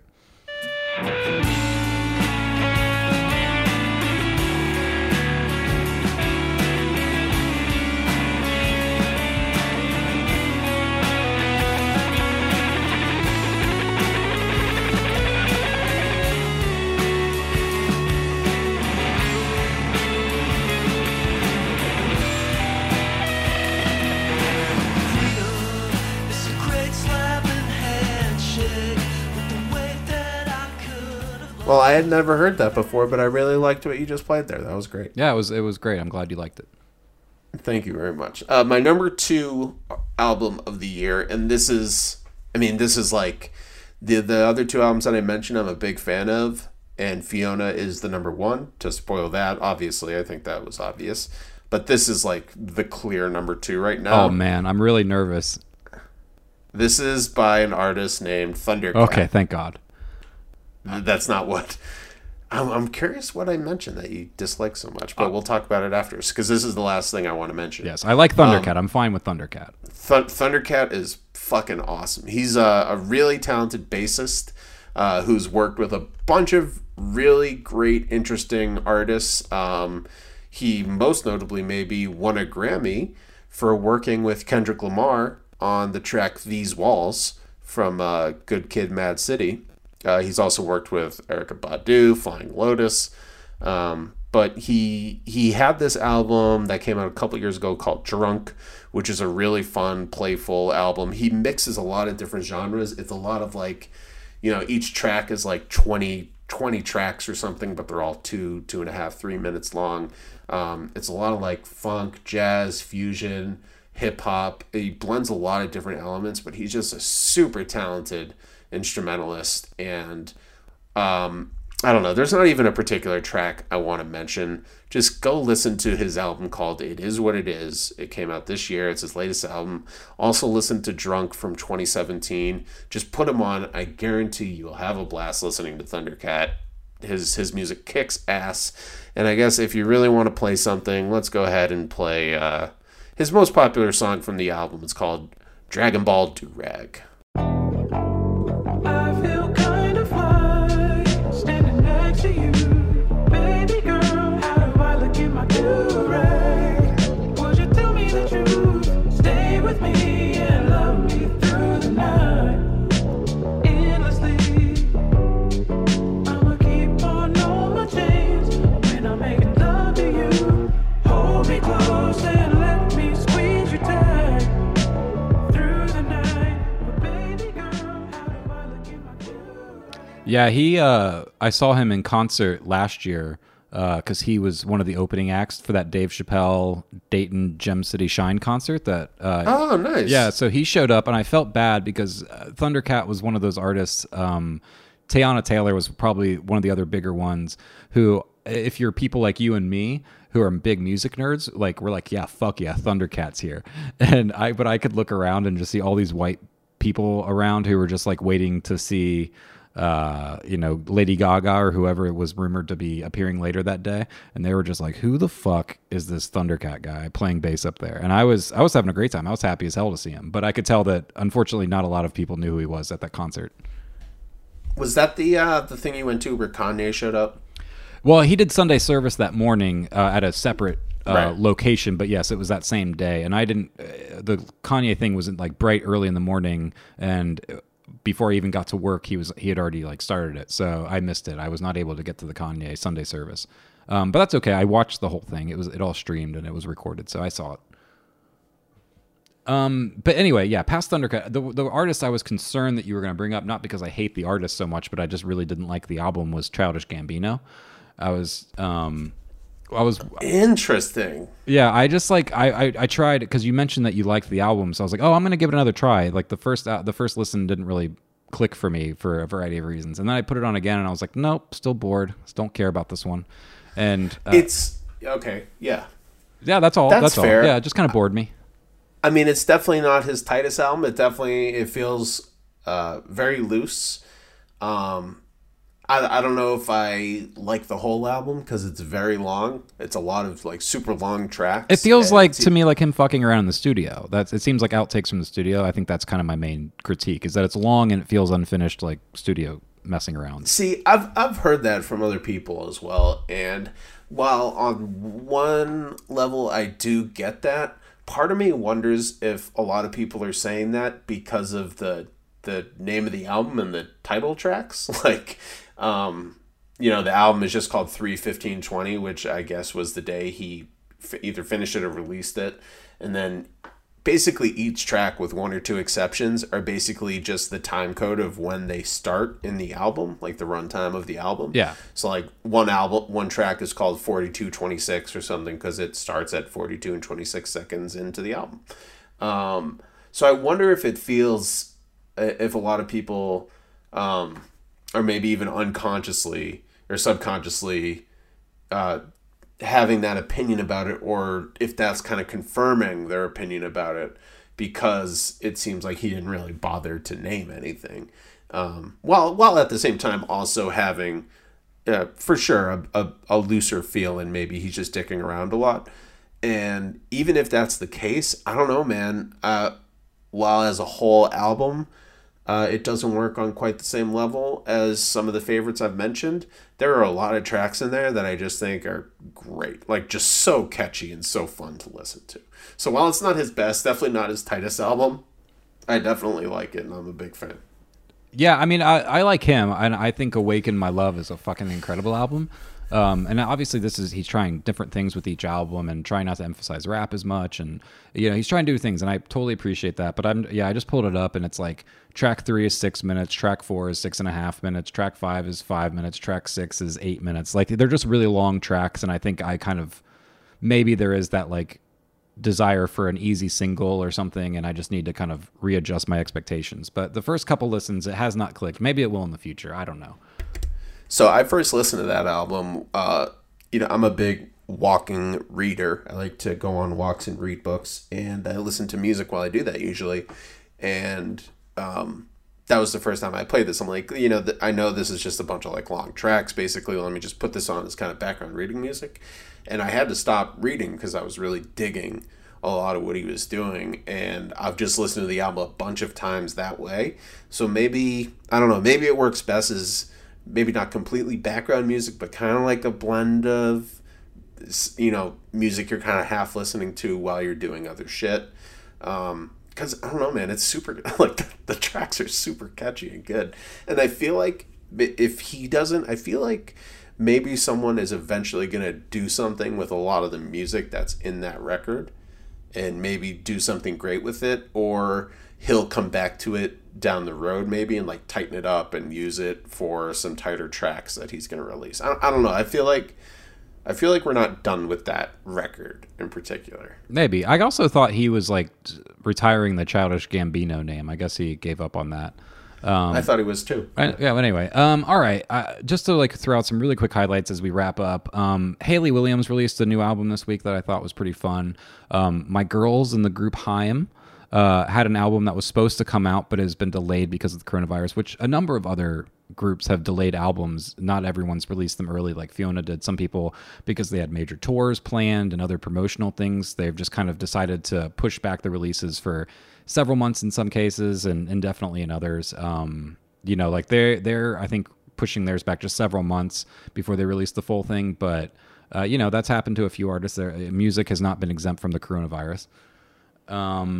But yeah, I wanted to mention Waxahachie has a great album. If you like Car Seat Headrest, they're a great indie band. I would mention The Weeknd. I could not find a lot of hip hop that I liked. He has a couple good tracks. It's not my favorite album, but I think there's some bangers on there. Bob Dylan has released some fucking crazy tracks this year. I don't know if you've listened to those two. What is it, like the 17-minute JFK track or something? There's an 18-minute song about like the chronicles the history of the JFK assassination and like the death of the 60s and stuff. And he also I have listened to that. he released another one called I Contain Multitudes. Yes. And I fucking loved it because like its lyrics like, I can paint portraits and I can paint nudes. I contain multitudes. And I could just listen to him do that shit all day. And also Aubrey Sellers is a great singer-songwriter who she has probably one of my favorite tracks of the year called Haven't Even Kissed Me Yet. And that's a wonderful romantic song that I adore. We are in your room talking trash about all the things that she did behind your back. I'm hanging on every word that you've said,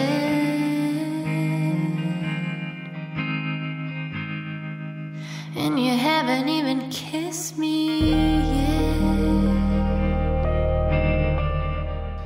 And yeah, there's Bonnie Light Horseman, and some other ones. Yeah, that's it. That's good. I'll recommend a couple as well. Tame Impala has a new album out, which is pretty good. Ian Toomer has a really good album called Heaven to a Tortured Mind. In terms of good hip-hop, Kenny Siegel has a really fun album called Ajay, A-J-A-I, and it's this narrative album that's really fun and playful. He kind of has this like... I'm blanking on the word, but like almost like a beat poetry delivery. Like it's very, it's not quite sing-songy as a lot of hip hop is. Yeah. But I really, really enjoyed that album. Kenny Siegel's album is good. Another pretty good hip hop album, Boldy James and the Alchemist, The Price of Tea in China, is pretty interesting. Jay Electronica finally came out with his first album, A Written Testimony. That's not bad. Madlib and Oh No came out with an album called The Professionals this year, which is definitely worth checking out because it's Madlib and Madlib's the shit. I've not heard that. I've listened to a lot of Madlib lately, so I'm surprised I haven't like just found that by accident. Yeah, well, it's listed under The Professionals. I mean, I think you could find it in Madlib if you Spotify him, but if you search in Spotify The Professionals, you'll find the album there. And the one last thing I want to recommend. So the great musician Gil Scott-Heron, I think his final album came out in 2010 called I'm New Here. This artist Micaiah McCraven came out with an album this year called We're New Again, a reimagining, and it's credited to him and Gil, and it's basically a reworking of Gil's 2010 album. Micaiah is this jazz drummer, percussionist, and he reworks the order of a lot of tracks and just remixes them. So it's very hip hop and jazz influenced, while maintaining the skeleton of Gil's 2010 album. I thought that was a super interesting album. I don't know how to rank it necessarily, like in terms of a 2010 album. It's a new release in terms of a lot of the music is new and different from the original album, but it's like an adaptation album, I have added it to my list. I will listen to it because that sounds right up my alley. Yeah, it's definitely worth listening to, especially if you compare it to Gil's 2010 album. And there's also a 2011 album. Let me pull it up really quickly. I have my Spotify open. So Gil's album is called I'm New Here, came out in 2010.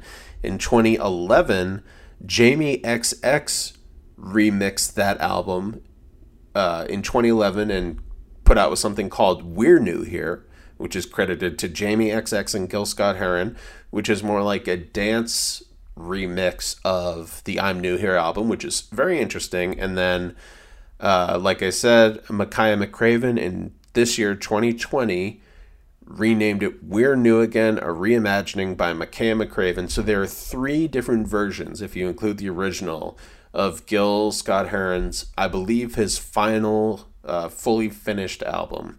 So if you listen to those 3 kind of back to back to back, like I did earlier this week, it's a super interesting exercise in how different artists kind of rework music that inspires them and how different genres work with, the same set of lyrics and how that may change the message of a particular song. It's really cool. It was a really cool kind of musical experiment I did earlier this week. So I would highly recommend that. Cool. Yeah, I did. Oh, and lastly, sorry. Yeah. The album isn't great, but it's only 25 minutes, so check it out. Huey Lewis and the News put out their first album in over 25 years, randomly. An album called Weather. It's a new release from 2020. It's 7 tracks, 26 minutes long. But I mean, this guy has several truly great 80s albums, in my opinion. And so the fact that Huey Lewis and the News came back and released a new album for the first time in a very, very long time, I found exciting. I listened to it. It's 26 minutes. Give it a shot. I guess I'm gonna have to read more about that, only because I thought I saw a news report that he had like some kind of throat cancer or something and like couldn't sing anymore and like wasn't allowed to go on tour. No, he has some hearing problems. Does he have Yeah. He has Meniere's disease. I believe so. That is- Yeah, so he can't tour because he can't hear like his inner ear and in the monitors. But Yeah. I think he from what I heard, he recorded a lot of this record before that happened. And then the release got delayed. Ryan Adams, my old singer-songwriter bestie, he has the same thing, and he had to stop touring for several years, and he basically, when he came back, only did acoustic tours for a couple rounds because he couldn't be around the full setup of a live band. He could only handle the small guitar and the piano. So he had to kind of like readjust his health and everything based on that. But yeah, because he, I guess, for years was doing the flashing lights at shows, and that made it everything worse. So he was having migraines and headaches and all kinds of health issues that he had no idea was related to like his hearing and what was going on in his brain. So it's definitely a very strange disease, and it definitely fucks with live performers. It can really hurt you. Unfortunately, Huey has it as well. And if you are a Huey fan like I am and want to check that album out, there's also a really good podcast. Scott Aukerman of Comedy Bang Bang fame and Adam Scott, the actor, have a podcast they've been doing for years on and off. The first iteration was called You Talking U2 to Me, where they break down all of U2's albums. Then they did an REM one called You Talking REM Re Me, which I've talked about. I went on a huge REM binge earlier this year and loved it. They're now one of my favorite bands ever. They did a one-off episode called Huey Talking Huey to Me with guests Huey Lewis and Jimmy Kimmel, who is apparently a Huey Lewis superfan. It came out a couple months ago, right around the release of this album, which is how I heard about it.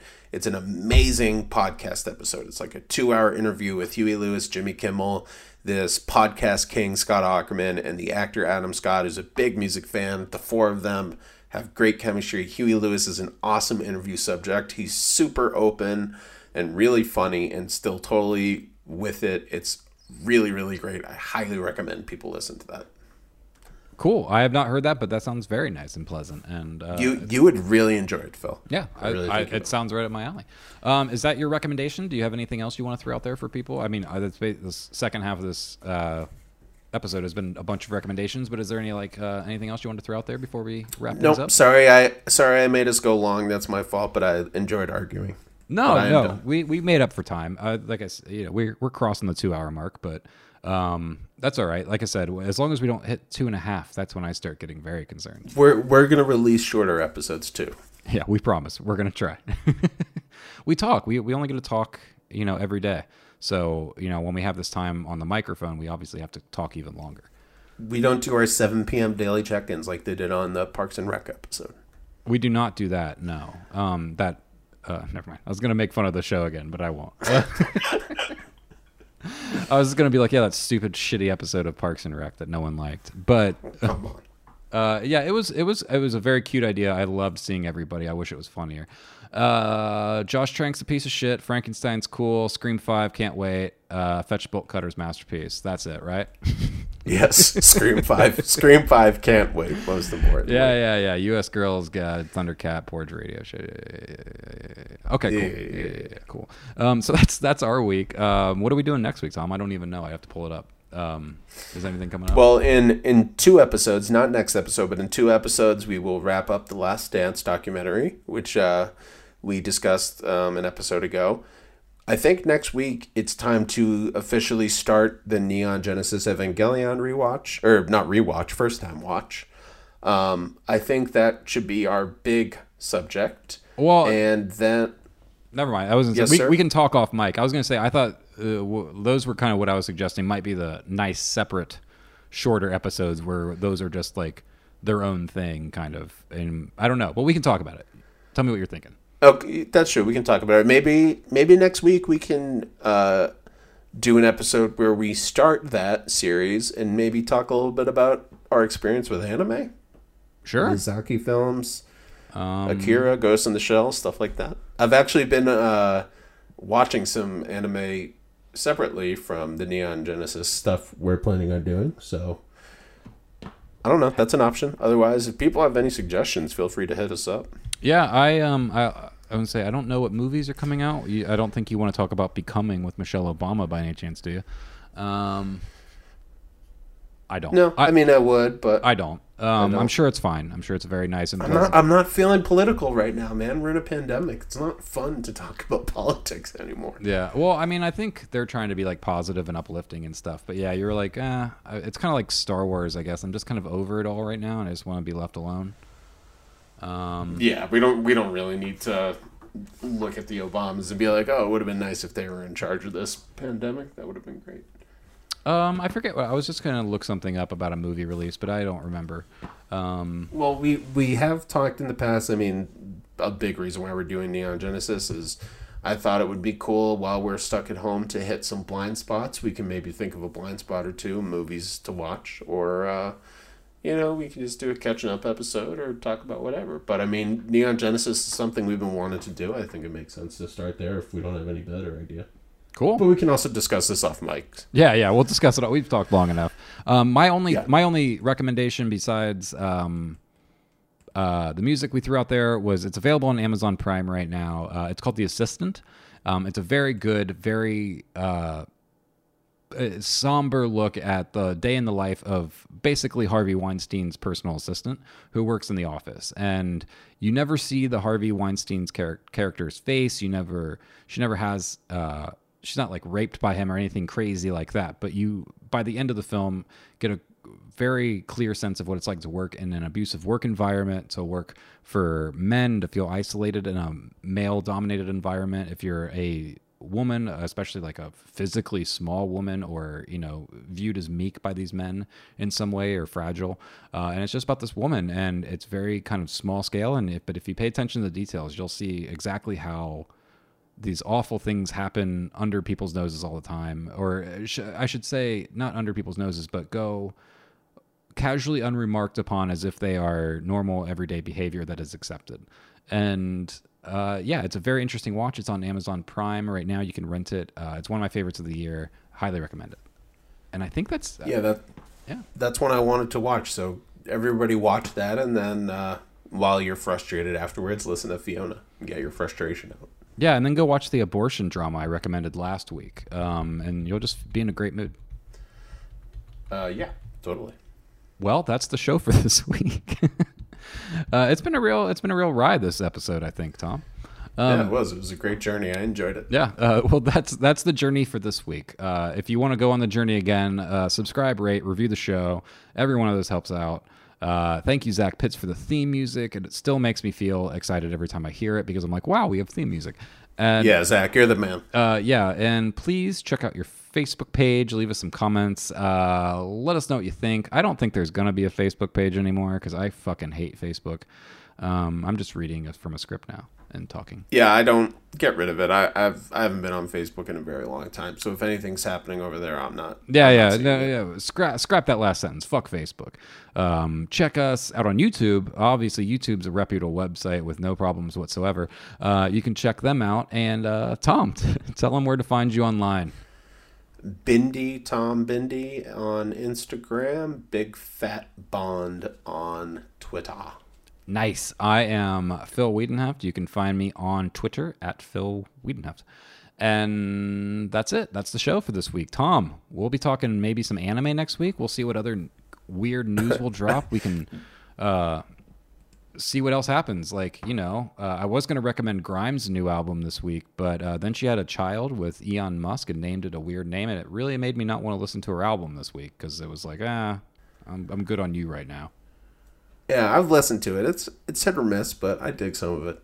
I'll check it out. But yeah, that's, the strange things happening this week. We could talk about naming children weird names and how to pronounce it and stuff like that. Oh, everybody read The Wind-Up Bird Chronicle. It's a book I just finished this week. It's a masterpiece. That's it. I'm done. I'm done talking. I'm done. All right. I'm gonna push the stop button so that we can stop this episode. Yes, we have to stop. Bye, everybody. We love you very much. All right. Bye.